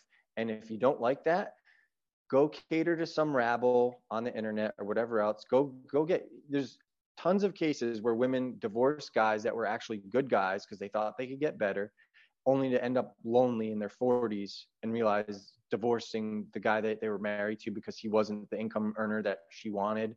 That was like the biggest mistake of her life. And so a lot of young women are now starting, like the girls in their early 20s now, a lot of them are not as fucking feminist as this other crowd because they're seeing the end result of all these women who in like the 70s and shit and all this feminism fucking, they're now all ruined old hags like, oh, grab him by the pussy, Donald Trump. And they just obsess over politics and all this other stupid shit that doesn't matter. And they're lonely cat enthusiasts. So I'm sorry to go on another diatribe, but you were saying something about working for the woman. I just want to adjust that. No, you are working for you and God. You don't answer to women. You answer to God. Women answer to you. Children answer to the women. That's what Owen says, and I agree 100% with him. So people might say that too, and people Owen's a great example, right? He's, I guess a guy that really kind of does that. He's one of those guys that's like, I'm gonna say this, I'm gonna piss off everyone, and you got to come along for the ride. But I maybe want to touch on this because and he's set because as long as he stays high value like he is, his wife's never gonna fucking leave him because he's high value. He's got a whole community of people. He's got social proof. He's a provider. He's a farmer. He's a leader. He's like what women want, So is he the best looking guy in the room? No, but he's good looking enough. And he's fucking an alpha male kicking fucking ass and showing people a blueprint. The problem is a lot of people think they can be Owen Benjamin at no cost. No, Owen Benjamin did the work to get where he was. And he has a skill set. Other people think they're going to... Yeah, and they think these other people think they're just gonna show up and be Owen Benjamin, and it don't fucking work like that. You gotta work, you gotta fucking struggle, you gotta work your ass off, and you need to be willing to do it for 20 decades or 20 years, 2 decades without any results, because that might be how long it takes. Right. You don't know. Right. Yeah. So, but all you can do is do your work without any expectations, because it's the right thing and it's the passionate thing. And if you can monetize it, great, but you can't be doing it for women. You can't be doing it for social proof. You can't be doing it for all the materialistic things. You got to be doing it for you and to try to achieve your best version of yourself. Yeah. Okay. Yeah. No. Okay. I got you. I would just want to hit on this before some mind snaps shut and kind of turn this off. It's more like, so taking someone like Owen for an example, right? You do have a genuine love, both from man and woman. Right. And I want to maybe like touch on that and how what your conceptualization is, the things that you speak about, how do those actual genuine emotions play into these sort of, in this framework that you're speaking about? Because I can see that, like, I've spent a lot of time not getting triggered by things, but I can hear people getting triggered by what you're saying. And I'm wondering how that kind of actual that genuineness does fit into the model of what you're talking about. So an honest person or a person who's not in complete delusion, if you're feeling yourself getting triggered, that is literally reality informing you that you are a beta cuck little pussy who gets offended by words, and you ain't ever gonna amount to shit. You are not worth shit, and you are never gonna do shit noteworthy with your life as long as you get triggered like a little fucking pansy delicate flower. Nobody's catering to you. You need to not get triggered by what people say and either look at it and say, that's interesting. Let me see how I can evaluate that. If you can evaluate that and incorporate it into your life where it benefits you, great. If it doesn't benefit you, let it go. You got to let all things go that don't serve you and your own imperative, including everything I've said in this interview. If it doesn't resonate with you and it's not adding value to your life, you don't need it. My book is not for everybody. Some people are perfectly happy with where they at. And that is the cool thing about this world is life is your experience. You don't need to be the way I say you should be. You don't need to be the way anyone says you should be. You need to be the way that you intend to be. You need to be able to look at that mirror and say, yes, I am the best version of myself. And if that means the best version of yourself is being like Jack Murphy while he's like, coaching masculinity, meanwhile he's like a super cuck that like allows his girlfriend to go off on Tinder dates and bang young dudes, and he's making like amateur porn stuff and dildos up his fucking ass. If that's who you want to get your masculine advice from, go do that. If that's where you are at, I'm not judging, but don't come at me like you're fucking alpha male, heterosexual, a good example of a man. And what I'm saying is just like, if it offends you, that is your sign. You need help, because you wouldn't get offended by words if you didn't need help. And so that's why I don't even care if people read it. I just put it out there as this helped me. This content transformed my life, and people who saw me 6 months ago see how much different I look than I do today. And you see the results. I did it. I gave you an example. If you want that experience and you have the 6 months of putting in that work, you're going to be on a different trajectory in 6 months and your life's going to be so much better. Why wouldn't you do that? I don't know. Some misery loves company, Rob. These fucking cliche sayings exist for a reason. Some people just, it's like even in the Bible, they say, don't cast your pearls before swine. It's because some people are fucking swine and they like rolling around in the shit. So this isn't for them. So I would say if someone's getting triggered, good, let them turn it off. That's your filter. You don't want them listening to you anyway, because they'll be the first ones that try to cancel you. I've had that happen to me. You don't want people like that in your sphere. So I look at this as like it's a purification filter. It's going to burn away the chaff. Right. Get the wheat. We want the wheat, Right. Okay. So what I'm saying is like, what about the genuine love between someone in that position? So you're talking about like the dynamics of like what a guy needs to do to lead. And I guess what I'm trying to say is like, a guy like Owen does work very hard because he loves his wife and kids as well. It might not be the driving, I guess, like catalyst of like what he should intend to like go after, but that is sort of definitely a catalyst to produce and be as valuable as he can be. So I'm wondering what your opinion is on like that. Do you understand what I'm saying? Sort of. I would just say it all starts with and this is another thing I got from Rollo Tomasi. So if you haven't read the Rational Male book series, put that on your list in addition to Spirit World, in addition to Get Mad or Get Realistic. These are all valuable books, especially another great book is Unplugged Alpha by Rich Cooper. But what you need to look at is, are you coming from a place of your own mental point of origin, or are you not? And a lot of people are not coming from their own mental point of origin, and they're abandoning their mental point of origin and exiting their frame to go into someone else's frame. And so Owen is his own mental point of origin. He almost got forced there by being blackballed. Like if you look at like the way they canceled his ability to make a living on platforms that had nothing to do, that ought to not have anything to do with somebody's political views or profession or, stances on anything. It's like, if you're in the business world, you should just be forced to stick to that business and not be able to discriminate. If you're going to do business, you got to do business with everybody or not at all. But that's not the world we're living in, because it's all emotional women and gays ruining everything. And this person said something we don't like, so we're canceling. And that's what happens when you allow these types of people, nerds and all that shit, feminine people, to create all these platforms in constructs that we're going to engage in. The real problem is not them. The real problem is our tolerance of them. And that's what is going to get corrected at some point. It's probably going to be brutal. I hope it's not, but I understand if it is. I don't want to be involved with it. That's why I did this, to just rather bring people up to speed, say, listen, man, the world can go to shit, but your life can be fucking beautiful. You can be, I mean, the good thing about 90% of men being unattractive to 90% of women is now it's easier than ever for you to get the 90% of women. All you have to do is work on yourself and be attractive, and you beat out most of the crowd. Right. Now you add money, you add status, you add social proof to that, and all of a sudden none of her defenses can stand a chance against you, because everything she's biologically wired to want is going to be found in you. And women will correct their behavior for the right man. The problem is they're all going after the wrong men because they're not good judges of character. Women are very easily influenced by liars, they're very impressionable, whereas men seem to be more rigid skeptics. You know what I mean? We have a less trust we trust authority a lot less than women trust authority, because women are biologically wired to trust the authority, which is usually the man of the household, right?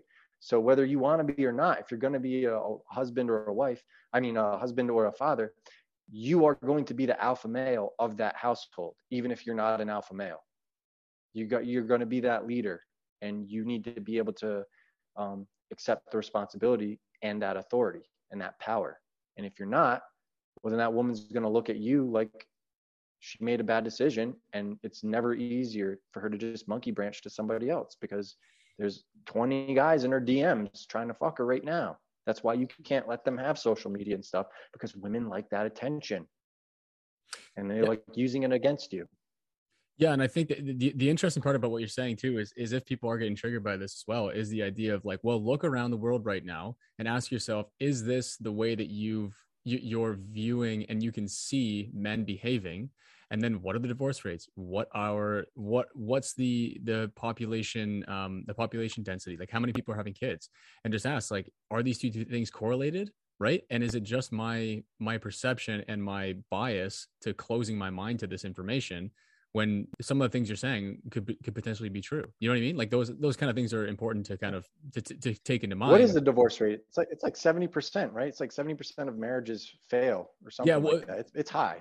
Yeah, the difficulty with that number though is that, like, if you're divorced, you could most likely get divorced again. Whereas if you stay together, you're only, you know what I mean? It's only one data set. But yeah, it's high. It's not. And great. I don't think they recorded it. I don't think they record those statistics as well, because I don't think they want people to know how bad it is, because they're making so much. The legal system is making so much money off of it. Right. I also I was going to say something about the divorce. What was it? When you look at like the final results of divorces, it's like over 80%, it's in the favor of women. I mean, it's almost as bad as how, like, it's almost as bad as police never being held accountable for people they kill. You know what I mean? It's like, It's like the whole system is rigged like that, and they make so much money off of it that there's no incentive for them to stop. So you as a man need to say, okay, this is the way it is. You can still have a family and be in a great relationship and live with someone without getting into that unconscionable contract. But even then, you need to look at what your state laws are, because some places, I think even where you live in Canada, if you live together under common law, you're considered married. Yeah, after so you need to be aware of that. And there's some places where if you move in with a single mom, even though those children aren't yours, if she leaves you, you're going to be responsible for them, for child support, because you assume that role. So you just got to know where you are in the world, what the laws are like, and decide if that's a place where you want to have a family or get involved with those types of people. And it's just, again, you can get mad or you can get realistic. I named the book that because I found myself saying that so much that I was like, it literally is like, it's all I have to say about everything. Get with the program. Stop living in the 19th century and 20th century. This is like a different paradigm. This middle class bullshit that they fed you, all these lies, that perfect life, it's gone, man. Gone. The communities aren't there. The birth rates are way down. And so they're flooding the country with, immigration. And then when that happens, you have all these people who don't have American ideals. It's not that immigration is wrong. It's just the fact that when you allow people who don't share your ideals to just flood your country and like double the population in one person's lifetime. Like when I was a kid, I remember the population was like 200 million. Now it's like 320 million. Are you fucking kidding me? Who's got the resources to handle that? Yeah. And then there's all there's all the economic problems too. And then you make money here and then send it back to your home country as well. It's effectively, depleting your country's resources and all that kind of stuff. But that's a different conversation. I want to get to this question. I was going to ask you, like, The one that you're going to put me on the spot. Oh, yeah. So, okay. So basically, you were talking about The Rational Male. Another great one too is, The Way of Men with Jack Donovan. I just finished that one too. So what I've noticed with, and Sean Whalen's a great example of this as well. And he's very polarizing. He calls out people for the horse shit too, right? Like classic example, I did one of his Instagram questions, right? And someone asked a woman asked a question, why I'm getting, only getting these guys that are interested for this long and blah, blah, blah. And like, how do I attract an actual man? And he just basically like 2 lines, just like, flies are attracted to shit, get better or something, right? He was like effectively saying like, if you're attracting all these guys all the time over and over again, maybe you should get realistic as opposed to getting mad. And you should basically go like the data set here is I am the problem. But anyway, so he's a good guy for he's very similar to what you kind of talking about here. Just to add to that is as a woman, there's not much you can do once you like this nation, this paradigm lies to women and teaches them that like you're going to be desirable in your 50s or your 40s. And it's like, no, as a woman, you have a really short window. Your biological prime ends at 23 years old. So then you get to your 30s, and that is when you can't compete with your younger self and get the same type of quality of guys that you were used to getting in your early 20s. And then you have to get realistic. And then there's like this desperate zone from like 30 to 35 where it's like they need to lock somebody in and have babies with them. And then that's going to be a bad choice anyways. So then they're going to get divorced or break up, and then they're going to be a single mom in their late 30s or early 40s. And it's like, what guy with options is going to settle for that other than a guy who's just looking to get laid?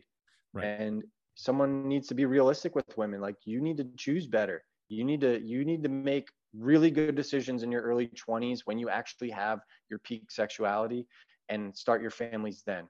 Don't be trying to have families in your 30s, because that's when your eggs start deteriorating and more likely the kid's going to have health problems. It's a free country. Just be realistic about what you're doing. If you're going to forego family and go be a career woman, just be realistic with the end result, So anyways, back to Sean. Yeah. And then, it's also, I think just by nature, women are less confrontational, and a lot of guys are getting confrontational in the way that you are about your writing too, and saying like, hey, this is what you can do. You can get mad or you can get realistic. And more women need to call each other out and say like, hey, we're not happy. We're not down for what's going on here, but all we're being told is one kind of thing. But anyway, so Jack Donovan, basically he for men, like he would basically group, and I've noticed this with a lot of different people. Paul Chek does this too as well, actually. Like, they all kind of center around a core 4 that people kind of need to focus on to become better men, better individuals, and become healthier, everything like that. Like Paul Chek says, because he's a holistic health practitioner, it's Dr. Diet, Dr. Quiet, Dr. Movement, and Dr. Happiness. Like, are you nourishing yourself? What do you want? Are you moving correctly and working out? And what are you driving towards? Sean Whalen is very similar, where he has power, passion, purpose, and production. Again, it's sort of like centered the same kind of way. And Jack Donovan has strength, courage, mastery, and honor as his, in The Way of Men. He says, this is how you kind of orient yourself as a man. You have to be strong. You have to be courageous in the face of fear and all these kind of things. You have to have a mastery over something, right? In today's world, it'd be like your profession or whatever makes you money. And then honor among men and honor among, people like that. So I'm just wondering, I'm kind of putting you on the spot to like think of these things. But if you had a core 4, those are all arbitrary. I like John Hogwood's core 4 from Modern Life Dating. So you can go subscribe to him. He's really good on YouTube. He's got money, muscles, game, and frame. And the reason I like those better is because they're more you can break them down, like courage, power. These are all subjective. Like what do those mean to different people? Whereas these other things are not as subjective. Yes, you need to be able to make money, because it's not the fact that money matters. It's the fact that you can provide a lifestyle that a woman is going to be attracted to, specifically the types of women you want to procreate with. And so if you're a guy who wants to start a family, well, how are you going to take care of that family if you can't provide with them? That's why, like, I'm the worst person to go to for anything regarding like running businesses, because I'm not in that position yet. I took a really serious gamble and abandoned practical ways of making livings to do what I do. It's just writing, because I feel like there was such a need for my writing that if I didn't do it, nobody else would do it. And that might be some grandiose like delusion that I have about it, but that's the way I see it, love it or hate it. That's why I've sacrificed the best years of my life when I should have been building a business, doing this work to try to help other people. And so I'm not a good person to ask advice for about the business and the money part yet. But then what happens if, Spirit World sells 10 million copies next year, and all of a sudden I'm worth $100 million? Does that mean I can now talk about business and money? No, because I just did it. I already did the work, and then the books just sold. So again, I still wouldn't have the skill set to run a business. I just wrote successful books and made money that way. So as I get more resources, what I need to do to work on myself is learn more about brand management, learn more about marketing, all this other stuff, learn more about actually running business. That's where I need to improve. I just don't have the resources to do that yet, but I would really like to take on like a mentor to help me with that. But so money, that's his first one. Muscles, strength. What does strength mean? There's skinny motherfuckers that I see arm wrestling at bars, just destroying ogres because they've got the right fucking the skeletal structure and the bone density that they can't be beat. So strength doesn't really matter. It's a subjective thing for me, but muscles matter, because what happens when you have muscles, even if you are still not good at fighting, right? Like you don't have those skills it doesn't matter, because it still penetrates the illusion. When you're in great shape, people are intimidated because they're like, whoa, he wouldn't be in great shape if he wasn't tough, if he wasn't strong, and if he couldn't fuck someone up. And a lot of times people who are in great shape, they're like the nicest people. They look like super jacked at the gym. And if you ask them a question, they're like teddy bears, like, yeah, dude, I'll show you. And they're like the most eager to help you. And they're like just fucking jacked. And you're like, whoa. And so like a lot of people, you stereotype jack people and you get their character wrong. And some of those guys are like the nicest guys you could ever have in your corner. And so when you look physically imposing, you're penetrating that woman's biology, her filters. And she's like, he can protect me and he's fucking hot. And that will get you in more than anything else, more than the money, more than like, how many times has somebody watched, the girl they like go off with some fucking douchebag who's just really good looking and in shape and he's like got the personality of a brick, but she's like, I don't care, he was so hot, I needed to fuck him. Is that going to last for a long-term thing? Probably not, but that's better to have that than anything else, because then people will hire you too. Like if you're going into a job interview and you look really good, who's going to want that? You at somebody's place of employment or whatever, they're going to want you on their team because you make their team look good. Because when you're good looking, people want to be you and people want to fuck you. And that feeds into social proof. And once you start getting that social proof going, then you start building status. People know who you are because they all want to be you. And then all the women want to fuck you. That is a skill set in itself. And people want to overlook that. Like there's always those fucking losers in the comments who are like, guys going to the gym, looking at themselves in the mirror, sounds kind of fucking gay, doesn't it? And it's like, you mean guys spending hours a day doing hard things to sculpt their body into some physique that allows them to get whoever they want to get? Yeah. Who cares? Don't listen to the rabble. The internet rabble is just that. The internet is not real life. And a lot of these people are just there coping with their inadequacies. So money, now you got muscles, now you got game. This is the big one that people can't have struggle with. Guys like you and I have an advantage of this because we were in the performance world. We've interacted with a lot of women because of it. And let's be honest, when you're around a lot of hot chicks and you're good looking, charismatic, you're going to get a lot of hot chicks. And that's what happens in the performance arts. So love it or hate it, you need to be able to have swag. You need to be able to,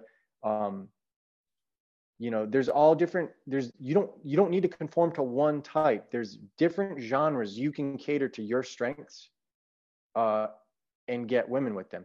For me, I'm not, I've got to like, I almost have to be like a little like cocky, just the things that people hate me for are the things that have allowed me to get women that they can only fantasize about, right? Because when you can treat a woman like she's common and just treat her like a person and not put her on a pedestal, that's hot to her, because it lets her know, oh shit, like he's used to getting people like me. It's not like this is nothing for him. He's actually high value, and I want to be with a high value guy because it makes me look good. It makes me look good when I have a high value guy and a good looking guy on my arm, just as like it makes a guy look good when he's got hot women around him. And so having that game and that ability, a lot of people hate on game because they just look at it as like pickup artistry, where it's like, well, you're just saying what you need to say to bypass a woman's filtration system so you can sleep with her.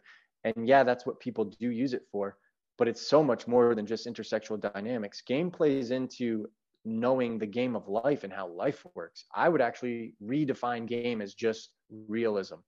Knowing how the world works and how people work realistically and using that to your advantage is game. And people can say that that's not a good thing, but it's like, well, do you want to know how people work so you can interact them better, so you actually will achieve the objectives you sought to interact with them in the first place for? Or do you want to sit there and go, oh, I don't like how people work. I don't like that works, so I'm not going to use it. It's your choice. But I'll tell you what, if you're a good looking guy and you've got a high sexual marketplace value and you've got no game, you're going to get wrecked by fucking women, because you put them on a pedestal and you treat them like they're, that's what happens. A lot of these guys who aren't good looking, they're good at business, they get money, now that they can get all these hot chicks. And then these chicks ruin them because they didn't have the game. They didn't know how women work. They didn't know the game that's being played, whether they want it to be played or not. And they didn't know how to protect themselves from the disastrous, or insulate themselves from those disastrous outcomes. And then lastly, John Hogwood has frame. And this goes into inner game. And I agree with him. How you feel about yourself is going to translate to how you look. That's why, you see people say, don't judge a book by its cover, don't judge people. And I'm the exact opposite. I'm like, no, you need to be judging people, because somebody that looks sloppy, that is telling you how they think. They have bad habits. They're fucking lazy. They don't take care of themselves. You want to hire somebody who's letting their own physicality, their most important thing they have in their life, their health, they're allowing that to go to shit. How do you think they're going to treat your company? You think they're going to be there putting good ideas and good habits into your company? Or do you think they're just going to be being a fucking slob, collecting a paycheck and doing, what he's told to do, but not doing anything more, and you never getting what you wanted, but you're wasting all this fucking money paying these people? So inner game is a big deal. And healthy inner game, loving yourself, not putting your failures onto other people. And that's why the first chapter in Get Mad or Get Realistic is called Everything is Your Fault. Good or bad, you made the choice that led to that. And I know shit happens out of your hands, but we ultimately have a choice on how we respond to every situation we're in. So because of that, the inner game is crucial. And I don't know what that would correspond to their ideas, but the reason I like John Hogwood's Big Four better is because they're specific physical, like they're actual things that can be defined, and it's not subjective. If you don't think highly of yourself, like every successful person I've ever talked to, they didn't become millionaires and then start thinking like millionaires. Right. They figured out how millionaires thought, started thinking like millionaires, started behaving like millionaires, and then the millions came to them because they started finding solutions like millionaires do. They started helping people. The more people you help, the more, if you create a service that helps people or satisfies a problem that they had, the more money you're going to make. And a lot of people, they struggle to realize that. They want to again, most people are crabs in the bucket. And I don't know if anybody knows this analogy, but like if you ever caught crabs, like if you grew up by the ocean, especially in New England, we got like blue crabs and shit, spider crabs. The crabs in the bucket, when they try to get out, they'll like stand on top of each other and one's about to get out, but then they'll climb on top of each other and like pull them back in because they're so like, me, I gotta like, and they can't, and this is the average person. So the average person wants to drag you down to their level. And so they can't understand how a successful person thinks, how an independent person thinks, how a sovereign person thinks. They want to bring you down to their level. And because of that, they're not willing to improve, because in order to get better, you need to first realize, where am I on a scale of 1 to 10? Where am I with looks? Where am I with money? How good is my game? Just do each one 1 to 10 and be as brutally honest with yourself as possible. And where am I with how I think about myself? And some of these things you can fix. Well, all of them you can fix, but some of the things you do have physical limitations, right? With your genetics or with your physicality. And you need to learn to love yourself once you've put in the work and you're like at the best that you can possibly get naturally. You need to know like what your limits are. But that doesn't mean be a sloppy fat bastard and be like, I love it. My bitch tits are big and beautiful and I'm fucking sexy. And if you don't like my bitch tits, then you're the one that's fucked up. No. You need to be realistic with yourself and say, okay, now this person is successful. This person does have a lifestyle that I want to have. This person has the physicality that I want to have. This person has charisma, game that I want to have, confidence that I want to have. What can I learn from that person? If you approach life that way, people will help you. If you approach life like you've got all the answers and you're infallible and can't do anything wrong, you're going to be staying at that plateau where you're at. And it's like the first step to changing is to admit that I'm not the best version of myself and I need to fucking turn it up. I need to turn up the intensity and I need to start focusing on things that solely benefit me. And if something doesn't complement my life, I don't accept it into my life, including women. But most people are so enslaved by their physical desires that they can't let that go. They're like, well, I need to keep trying to get women because I need to jerk off and I need to solve my reproductive problem. It's like, no, focus on yourself. Be celibate if you need to. I'm not saying don't date women. I'm just saying you need to spend more energy on yourself and being a better version of yourself than only focusing on pursuing women, Absolutely. I love it. And I love that is, as soon as you said it did make sense, where a lot of those are very ethereal, where that's a bit more measurable and kind of grounded. Like I like them. I think their words sound better. I like that strength, courage. I like the way that sounds. I just don't know how to define it the way that's like digestible for an average Joe. It's speaking like an actual writer, right? And I consider myself like an average Joe. Like if I'm looking at it like an average Joe would look at it, because I need all the help that I can get as well. It's not like I'm sitting here at the top of the mountain. I fucking zeroed out like a little bit more than a year ago. I just was able to turn it around. If you were in a similar situation that I was in and you're looking for a place to turn it around, check out my book. If not, then don't. I'm not saying I'm the example. I am not at the pinnacle. I'm at the very bottom of what I'm capable of being. So I'm just on the trajectory now. Like it's observable to everybody who's been watching my journey that I'm now on the right trajectory. Right. All right. So I got a couple more. Basically, I'm just really curious. Didn't you say though there was something you were going to put me on the spot with? Well, I was curious about, like, I was wondering about what yours were, but though, like, that breakdown is perfect, because, some people off the top of their head, they might not be able to kind of just go, well, this, and this. I think those are great. Check out Modern Life Dating. Go check out Modern Life Dating, man. He's a great resource.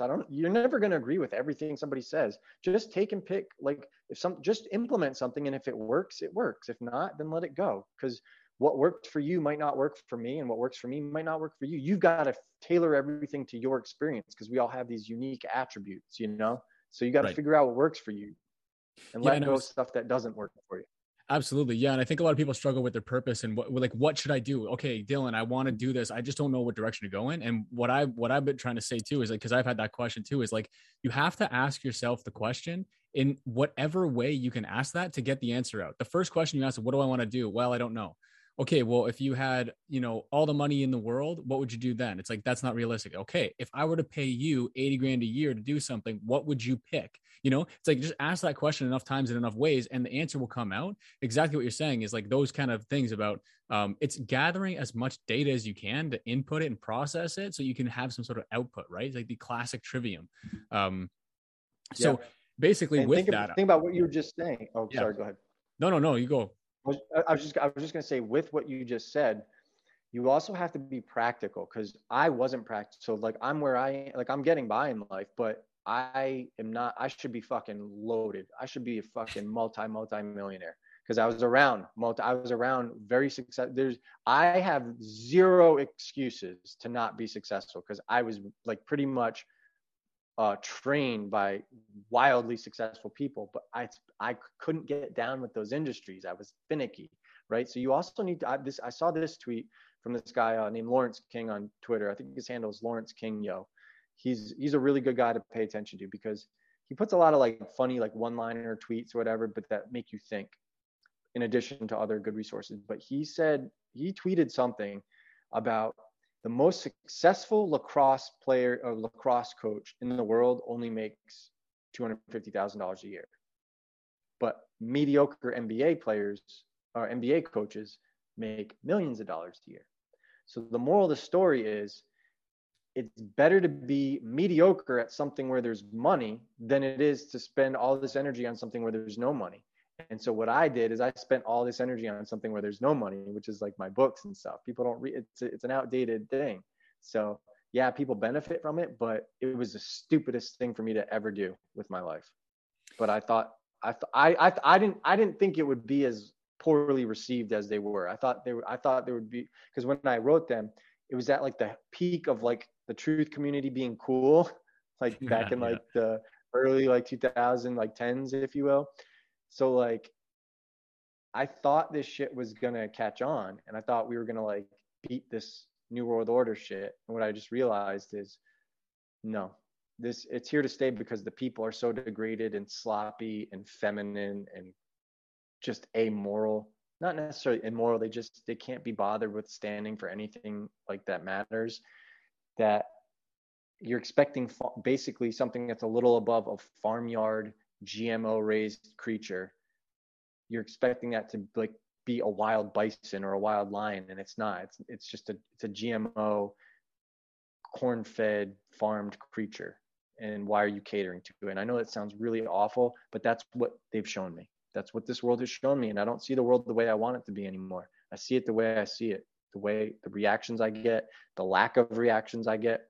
And so for me, I just think like you've got to worry about what you can worry about and let go what you can't worry about.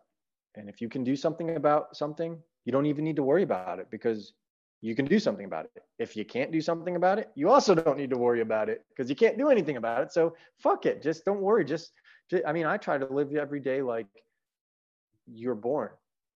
I was lucky enough to wake up today. Some people, my grandmother just passed away like on the 9th when I published that book, Get Mad or Get Realistic. One day she's here, the next she's not. She went to sleep and she never woke up. That's going to happen to all of us someday, and that's if we're lucky. So because we don't know when our expiration date is, try to live each day like it could be your last. Don't be fucking reckless if you don't want to be, but just think that, like, there's no guarantee you're going to make it home from work today. There's no guarantee you're going to see your family again. So how would you live life if that were ever to happen? And for me, my head hits the pillow every night knowing that I fucking worked for hours. I wrote, I did all this stuff that I could. I produced content, and I did everything that I could within my means. Can I do more? Can I do better? I'm sure there's ways I can grow and do better. But right now I'm doing the best that I can. But it does require, everybody needs to get mentors. And so I know this is another diatribe, but it just goes back to when you're saying like doing what you want and stuff. Also be practical. Don't spend all this energy doing something. Don't try to catch fish where there's no fish, right? Don't go fishing in some deserted swamp. Go to the ocean. That would be my thing, because I think I was in like like a brackish water, like when you know those bogs that or whatever, those like marshes that connect to the ocean. So you think there's going to be fish in there, but it's really just fucking like otters and stuff. Nothing crazy. That's kind of like what I did. Right. Yeah. No, I love it too, man. And like one of the things that I heard on a podcast recently, which is great, was no complaining without solutions, which I think is great because you gotta name the problem, right? You first gotta understand that you have a problem here, but you can't just wallow in that. You have to find a solution and be able to kind of like, that's what's helped me is it's like, you know, don't fall into the victimhood mentality and all that kind of stuff. And I was just curious, like with all of this, everything we've talked about, where would you like to see us head to, and how do we get there?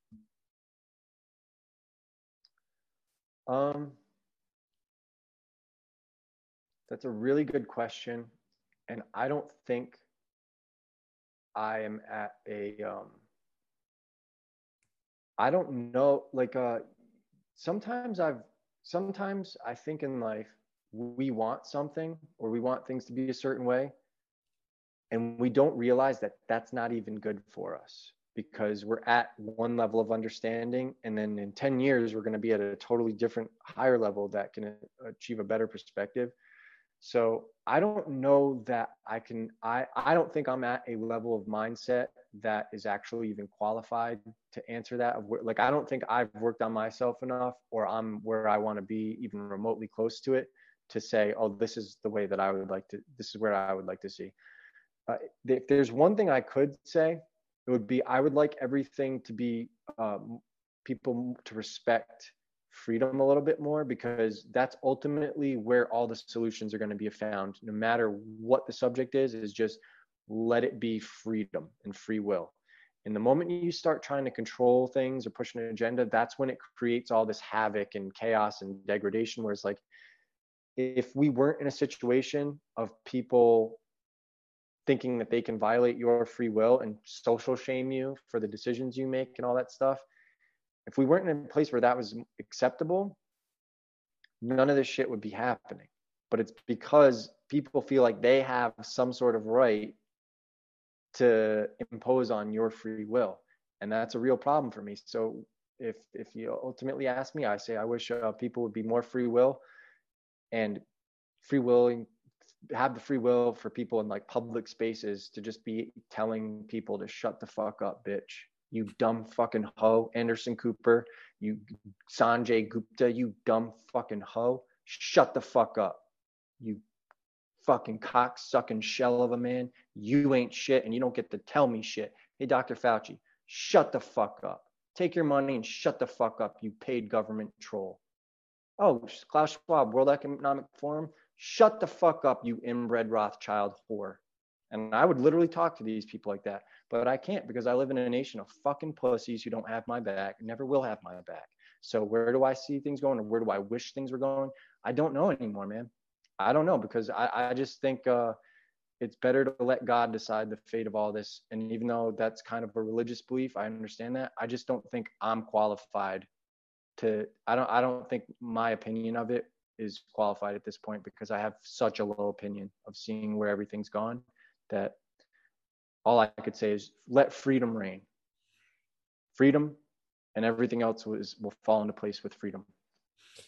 Yeah, and I think if people don't really understand where you're coming from here, I think if they read Spirit World, they would know exactly where your mindset is with this, because you've dove into these kind of things quite intensely, and you know what you're talking about with that. I mean, I got blackballed. I in Hollywood, between like I worked my whole life to try to make something of myself, and between me and every fucking goal, there is some gay troll like a Harvey Weinstein on a bridge between you and your dreams saying, pay the gay toll, pay the gay troll toll, you shall not pass, let me suck your dick. You know, it's like just fucking nasty.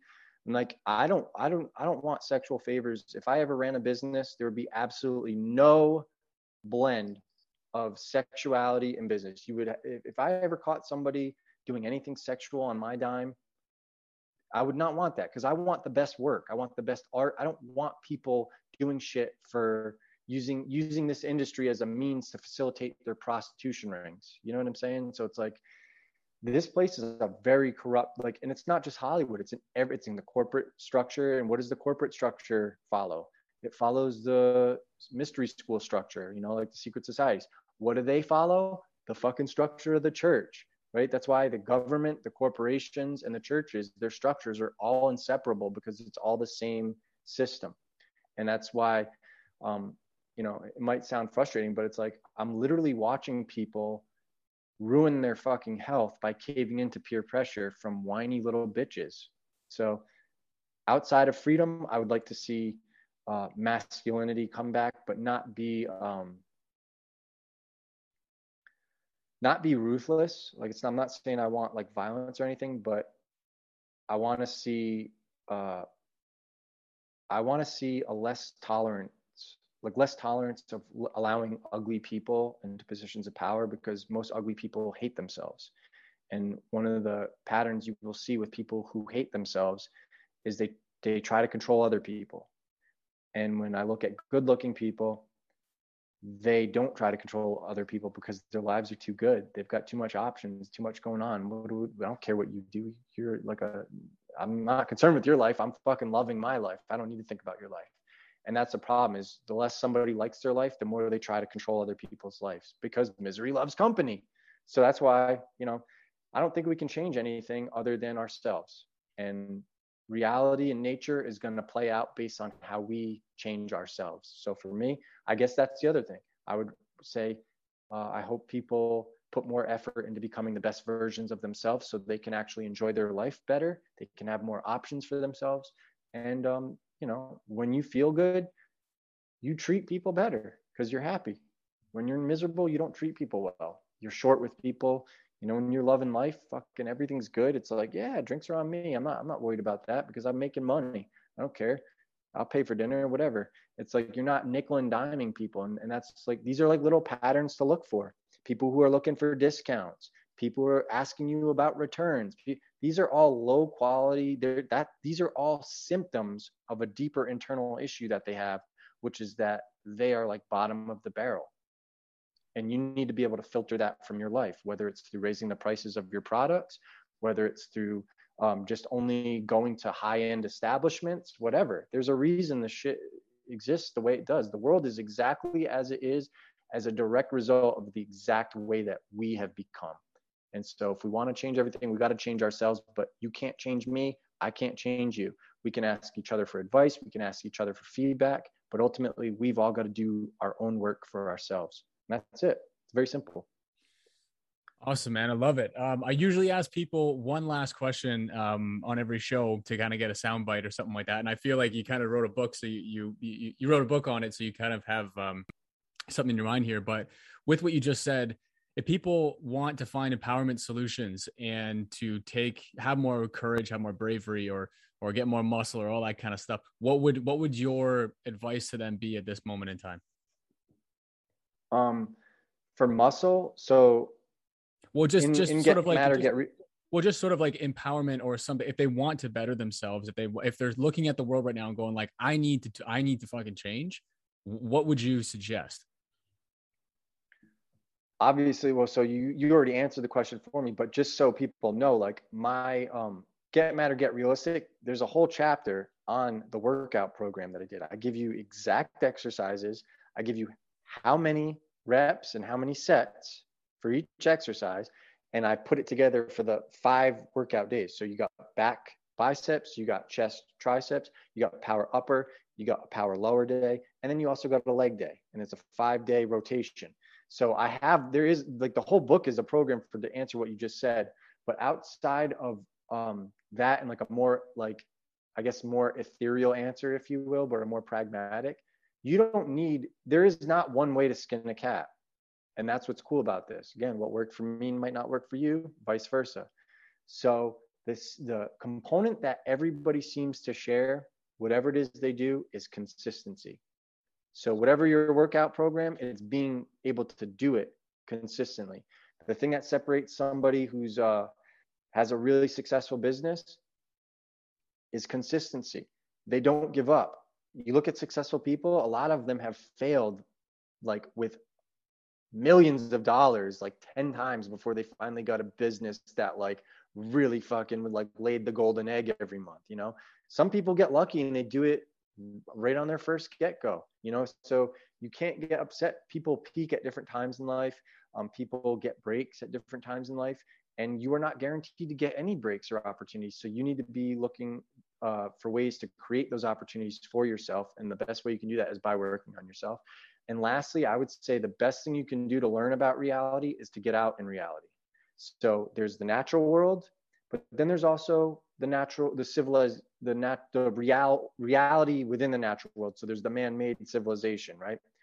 If you need to learn about nature of the world, go out in the wilderness. If you need to learn about the nature of women, go places where there's women and then you talk to them, learn about them. If you need to learn about men, go to a jiu-jitsu class, go do some martial arts, whatever, so you can get around guys and, make friends that way. A lot of people are lonely because they don't know how to socialize, because the internet has cut them off. And that has changed our culture, where people are, they're not really open to talking to each other as much. And you can especially see this in cities, because there's so many people that we're all just like tired of looking at each other, because it's like, just leave me alone. I'm just trying to get to my job. I'm just trying to get to the grocery store. Just get out of my way. But when you go to like a more rural area, people are actually special. So it's easier to start conversations with them.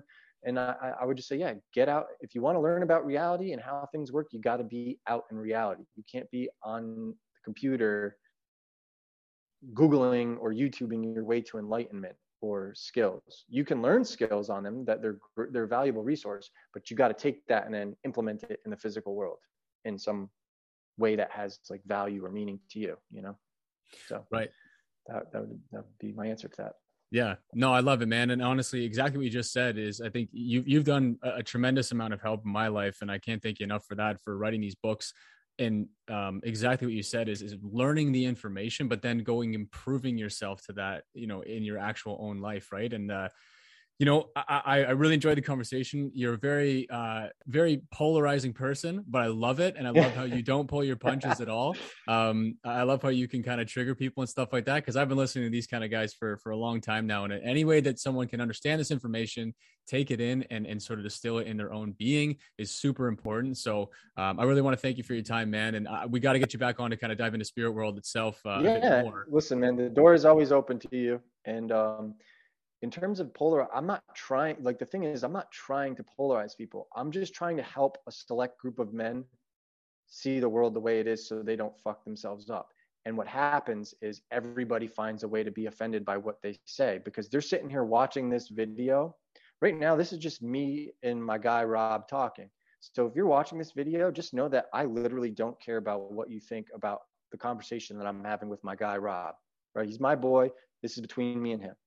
You don't like it, get the fuck out of here. The gay bar's down the street, Walmart's that way, go to Costco, get yourself some food and go wait in the human cattle farms. This is just between me and Rob. And so this is a conversation that we're having to help other guys who think about these types of things. And if they find value in it, awesome. If you got offended by it, you're at the wrong watering hole, and this isn't for you, and that's okay. There's nothing wrong with that.